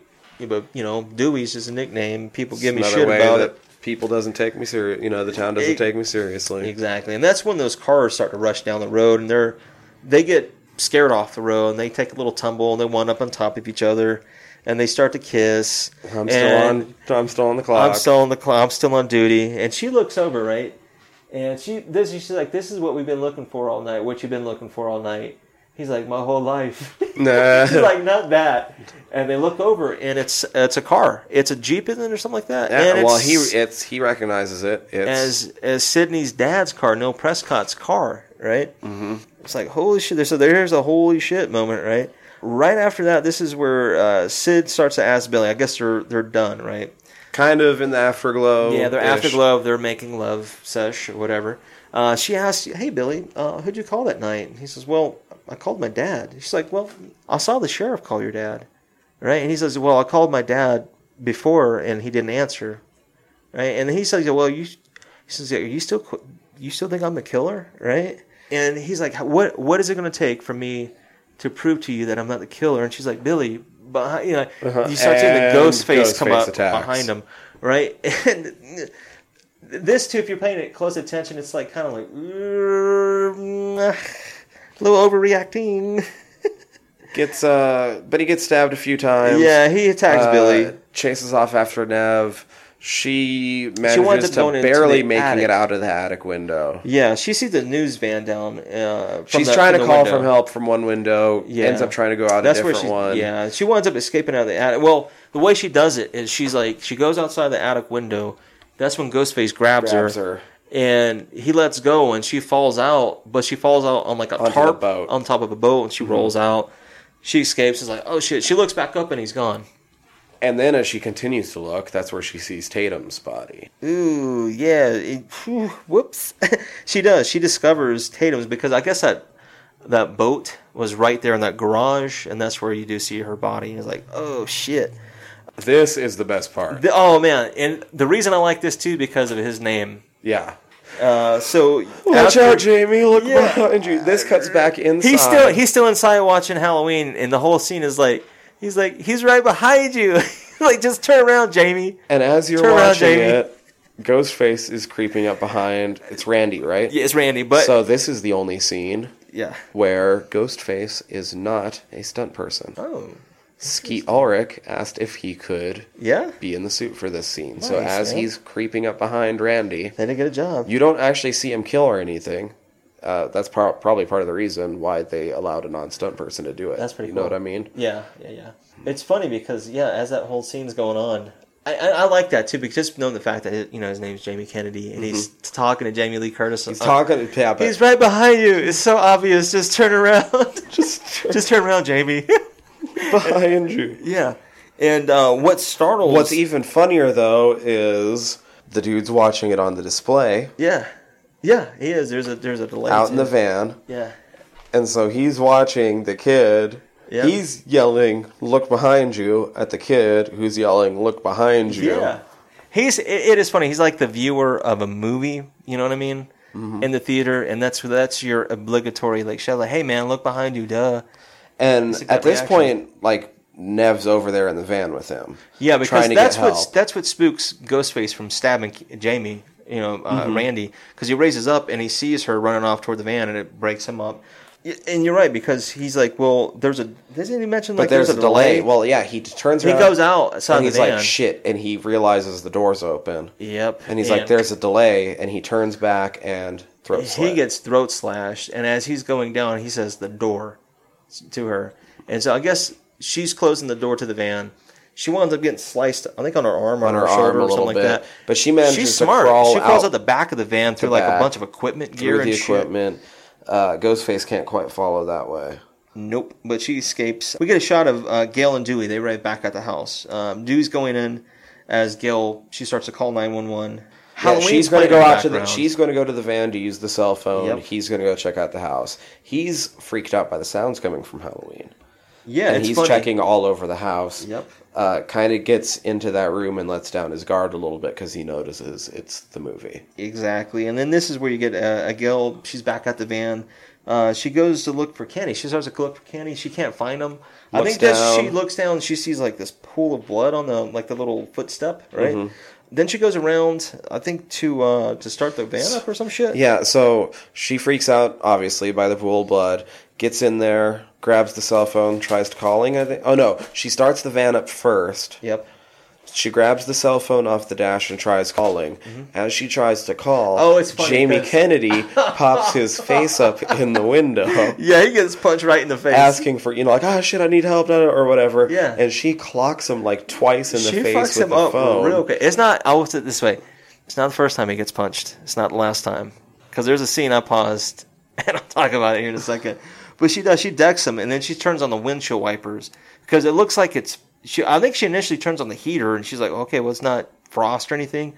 She turns on windshield wipers, and it's blood. Mm-hmm. Right? And then the body of Kenny falls down off the van. And so she whips it around to get the body to She's fall doing off. donuts and shit. And she does. She slings fucking Kenny off onto a fence. And she apologizes too. She's like, I'm sorry, Kenny. but... It makes you too wonder about South Park. Yeah. And as she's getting out of there, Nev's coming up the road trying to get help. Yeah, she almost crashes runs over into Nev Nev. Campbell. And then when she does, she's the whole time Courtney Cox is she's freaking out. She's having a panic attack. And she goes off-road and smashes right into a tree, right? And you're like, oh, go figure, right? Okay, so after that happens, after Gail crashes the van into the tree. Yeah, so Sydney Sid goes back to the house, right? Dewey comes out of the the porch, and he's like, Sid... And he turns, and he's got a knife in the back. He slumps over. Ghostface appears and takes the knife out of his back. Starts to chase Sydney. She winds up running back into Dewey's his police car. It was actually like a Jeep Cherokee. Yeah. She closes the doors. She goes to crank it, and no keys. Man, guess who's got the keys? Ghostface is outside. He's dangling the keys in front of her. But then he goes I think up underneath the Jeep. Yeah, he drops down so she doesn't know where he's at. Yeah. And then he starts popping up and unlocking the doors, and she's freaking out. She locks it back. She hears a call on a dispatch radio inside the Jeep. And so that's when she grabs the radio she makes a distress call. She tells the address and shit too, right? The back. Oh yeah, that's a cool scene. That's a really cool scene. As she's making the distress call, you see the back open up. Yeah, the hatch in the back opens up, and guess who's back there? It's Ghostface again. He attacks Sid. Sid winds up getting out of the car. She runs back up to the door, or the steps. She winds up getting Dewey's gun from his holster while she goes back in. As that happens, that's when Randy and Stu both kind of show up. I think it's Randy first. She turns, and Randy comes up first. You gotta help me, Sid. And then Stu, very quickly after, you gotta help me, he's gone crazy, this and that, pushes Randy over. And she's pointing the gun kind of like haphazardly at both of them. She doesn't know because they're both blaming each other for being the killer. Fuck you both. Slams Yeah, the door shut, fuck you locks both. it behind her. And then this is a funny moment too. Billy kind of comes up from up the stairs out of that little hallway, and he's like, Sid, and then he takes a tumble down the stairs, right, all nonchalantly. She goes over to help him, and he's like, I'm okay, which is fucked up because he got gacked a couple of times in the guts and shit. What it looked like. But eventually, they go over to the door. Gun. It's okay, Sid. Give me the gun. She does, like a fucking idiot. He's like, I'll open it up. And he opens it up. It's Randy. Lets Randy Randy in. comes in. He's like, Stu's going mad. We all go a little mad sometimes. Cacao! Yeah, she's like, shot in the chest. She's telling no, Billy. And Jamie's like, oh fuck. He does. He gets blasted in the shoulder. It wasn't. Mm-hmm. It wasn't a full-on chest shot. No, he's lucky. It was a non-lethal shot. But anyhow, that causes Sid to go over and check on him, right? Oh, and he even he's like, psycho. Yeah, it is. He's like Anthony Perkins, psycho. I thought it was pretty funny. Yeah. Anyway. But no, the funny thing right after that is, like I said, as Sid's attending to Randy, this is where Skeet, Billy, he starts to lick like the blood. He's like, corn syrup. The same corn syrup they used as pig's blood in Carrie, right? Like I said, he's licking his fingers. Most of this last scene, they actually use corn syrup. Dyed red, right? Dyed red. As blood. Mm-hmm. This is where Sid gets up, and she's kind of like stumbling backwards, and this is where Stu appears behind her. Stu appears, and they end up in the kitchen. Right before that, he says, "Surprise, Sydney." Yeah. He has that vocoder box or that voice scrambler, right? Now she's kind of surrounded by. Well, I was going to Stu say and this Billy. is where they kind of force her into the kitchen a little bit, and they start explaining. Yep. And they're sort of popping it back and forth. I like what he says to her, Billy, being he's like, "Looks like you've seen a ghost." Right? Anyhow, he's like, this is where Stu's like, it's all part of a game, Sydney. And this is where Billy says, you die. If you lose, or if you lose, you die. If you win, he says, what he says about the game. He says the game's called "Guess How I'm Going to Die," right? Mm-hmm. And then she's like, "Fuck you, Billy," or she didn't say it like that, but she says, "Fuck you." He's like, "No. We've already played that game. Remember, you lost." Oh yeah. And so I was like, wow, that was a zinger. It's really cool, and it's really intense because they're right there. Man. They have her at gunpoint. They're both obviously psycho and really weirdly broing out.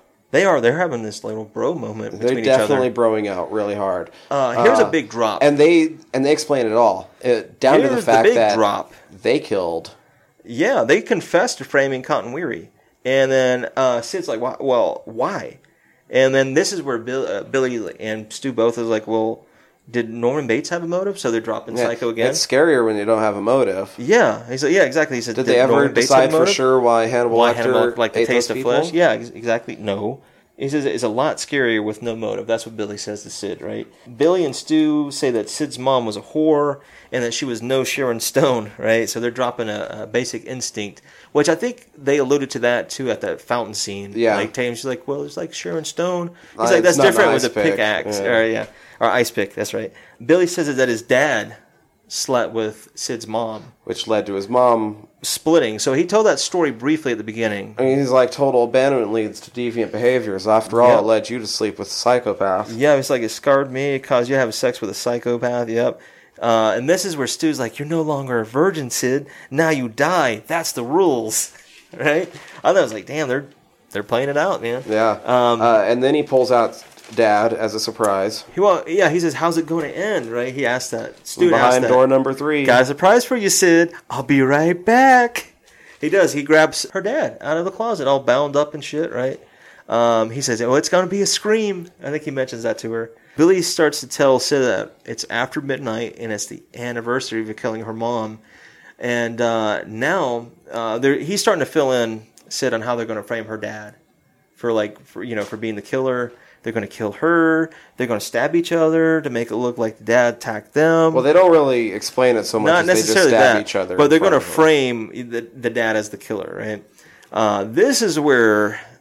Well, they're like, we were left for dead, and that's where they start stabbing each other up a bit. They'd say, I think Billy stabs Stu first. He's pumping himself. He's like, yeah, I'm ready. Takes it in the side. Oh, man, fucks him up, right? And then he's like, he hands over the knife. Stabs Billy. Yeah, get it to the outside, not too deep. I thought it was kind of funny too because Stu says he's like everybody dies but me and Billy, or he's like but us. He says you got to have a sequel these days, right? That's what he tells her. Which this she script replies, was submitted with a 5-page treatment for the sequel. Wow. And when it became so popular, Yeah. it immediately got optioned. Why not? Look at his success, man. Riding that piggyback. This is what she says to him, because I've seen the meme for it, too. She says, you sick fucks have seen too many movies. He said, don't blame the movie, Sid. I didn't write down the full thing, what he says about this, but he says, movies don't make psychos. He says, movies make psychos more creative, right? So he's like, you can't blame the movies, because psychos are psychos. They just make them more creative. But as he says that, right, this is where I wrote down, I like this. This, to me, is a memorable quote, if you remember this quote. He's like, I'm starting to feel woozy over here, man. Yeah. I like that. They explain it all, and they're each stabbed, and Billy stabs Stu a couple more times in, like, the arm. Ooh, yeah. And they're like, all right, well, I guess it's time to get on with it. And as Stu goes over to get the gun, guess what happens? It's there. missing. There's a surprise. And this is where Gail comes back in, and she's like, how about this for, like, a news report or something? I don't remember exactly what she says. What but she's like, saying is she's reporter the comes ending. in and fucking saves the story. And and Nev saves the day. And Nev Nev's says, like, I like that ending. and Billy gets up in her face. She's like, something, da-da-da, I know something you don't. Kicks her over, grabs the gun. Yeah, knocks her the fuck out. Yeah, knocks her the fuck out. Works better with the safety off. Yeah, and it's funny because she when she gets knocked out, she gets kicked right out the front door, right back onto Dewey, and he's like, "Oh, isn't that cute?" Yeah. And if you're noticing, Dewey isn't breathing in that because he was originally supposed to be dead. Yeah, but guess what? Just like the Undertaker, he comes back. He goes to shoot her to finish it off. Yeah, he's about to pull the trigger on Stu Gail. yells because He notices that Sid and her dad are both missing, right? This is where Billy joins Stu in the kitchen. I guess they're pissed off, whatever. This is a pretty cool scene. I like this scene. The phone starts to ring, right? This time it's Sid as the voice saying the cops are on their way, right? And Billy gets pissed off. Well, it was Stu actually who initially answers it, right? I think she starts to call Billy a pansy mama's boy after he answers it, right?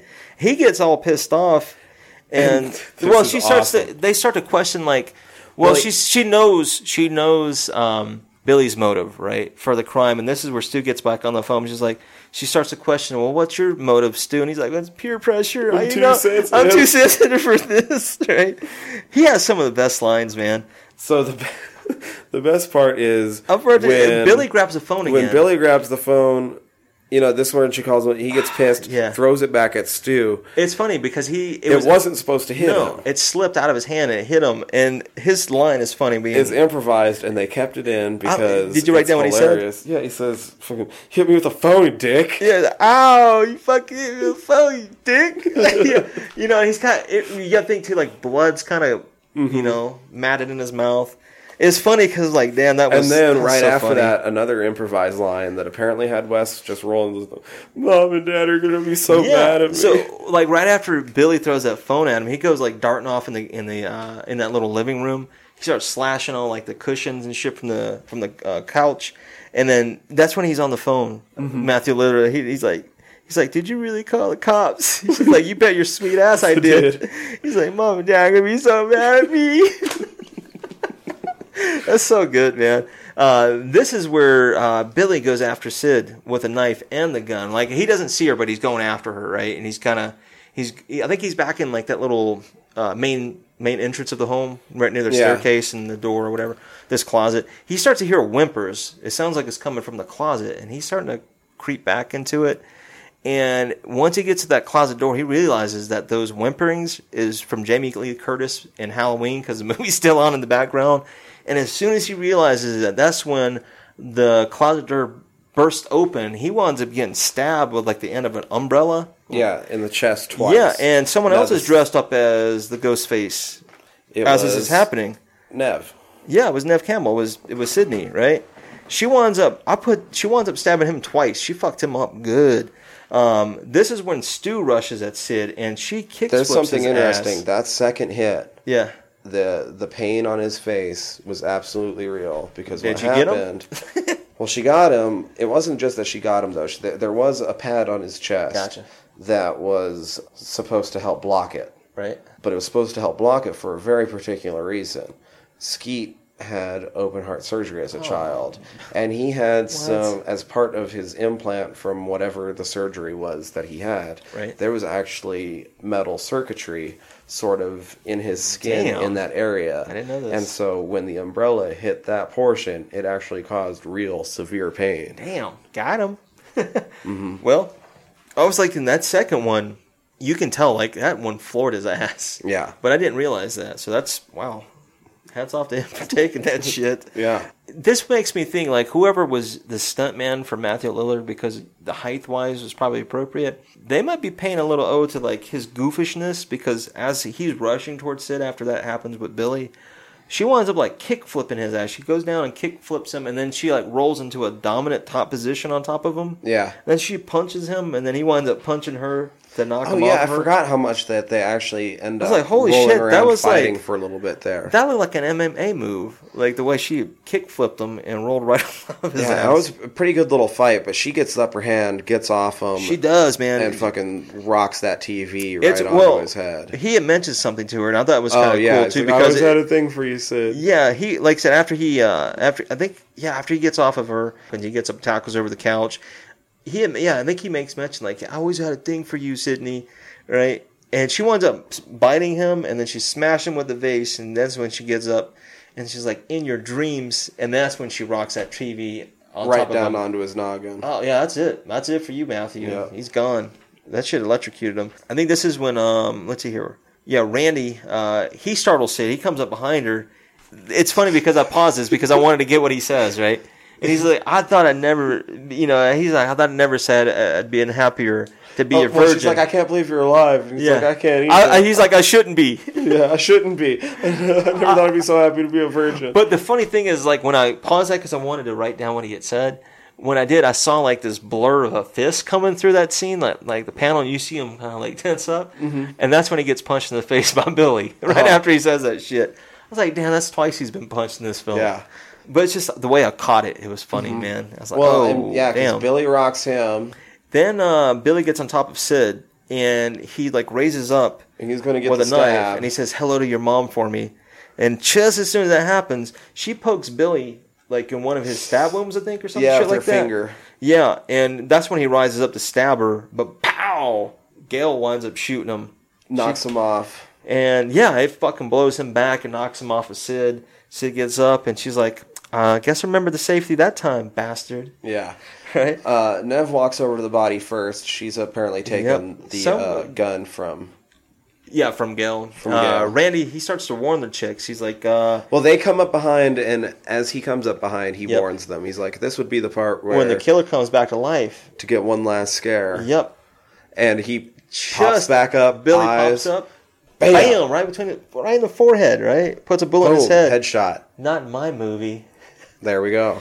Yeah, and then this is when Dad pops out of the closet, spooks everybody. They start getting him help. Yeah, all it is was it Randy and Nev? They wound up going over Jamie and Nev. They tend to down whatever. There's basically just a neat little wrap up where it sort Yeah. of goes into the morning and like news crews showing up Yeah, and there's them getting paramedics Dewey and out of cops. there. And Yeah, exactly. Gail's Survivors. like this eyewitness account, and she starts going into her. And the thing, she's like, almost like something out of a scary movie. Yeah, That was my big thing. I was Yes, like, it- if they would have kept the original name, it would have made sense. that would have been the name drop. Yeah, man.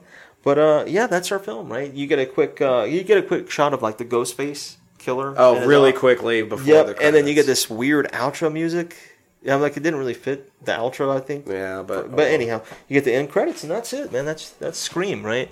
Hour and 50 minutes, roughly. something like that. You know, it didn't really feel like it at times, to be honest. No. And then there were times where it was like, I got about an hour left in this film, but the hour went by so fast because there wasn't a whole lot of dialogue per se. No, I like I said, there was that one little bit in the middle where I zoned out, but that was more That's because I was understandable. having to take notes. Like, when Yeah, I no, was the just one sitting thing that there caught my watching, I attention didn't- through that some of those lulls were just those quick snippets of what they said, especially with Skeet, like I said, like kind of being the asshole saying, I'm like, holy shit, I can't believe you compared that to that. You know what I mean? It was weird. But yeah, man. I just think good this was film, just dude. a great one to sort of keep mixing it up, keep following slashers. Yeah, because this one totally really changed- re-energized things. Yeah, in a like I said, way. it gave new life not only to, like I said, showing how the slasher film is done, and then switching it up by having the killer know the whole format inside and out. And we're going to continue playing with that idea Yeah. in our next slasher segment. I'm excited about too. And I'm not quite sure yet how this is all going to roll out. I think this next one will for sure be on time, though our last one might be. There's some things in the works, and we'll There keep are. you updated. We're not sure exactly when or how some of this is going to roll out yet. Yeah, but we've got some. But things in we're the going to works. try to keep this on course as close as possible, especially because we only have 2 of the slashers left before. Yeah, so we are just almost go off wrapping on this other up, things man. anyway. In terms of our slasher Yeah. realm. Now this next one, not as iconic. That's okay, but that's kind of the point of the movie. I agree. I do. I agree. So our next look at the slasher genre will be Behind the Mask: The Rise of Leslie Vernon. yeah, and it's a really interesting take, like I said, on the slasher genre. One I think definitely fueled by the fact that Scream happened. Oh, without a doubt. I would say, yeah, I would think without Scream, you would not get this film. I would agree. Absolutely. Scream was very monumental in this happening, and I wouldn't say that this next one is... Like, all these ones that we've done so far have influenced other things that came after. Right.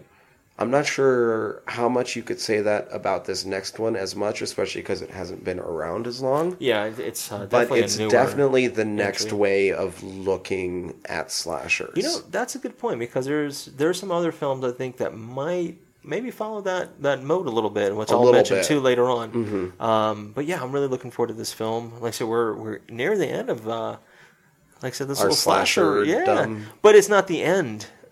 All right, no. It's not the end all. It's just the end of our we little will. journey. I mean, into it we're right going to now. even hit some of these franchises Yeah. again, I'm sure. So What I feel like we've done is like we've kind of brightened a path along the way, right? To like branching off of all these different movies, etc. And this is another entry. We can do that as well.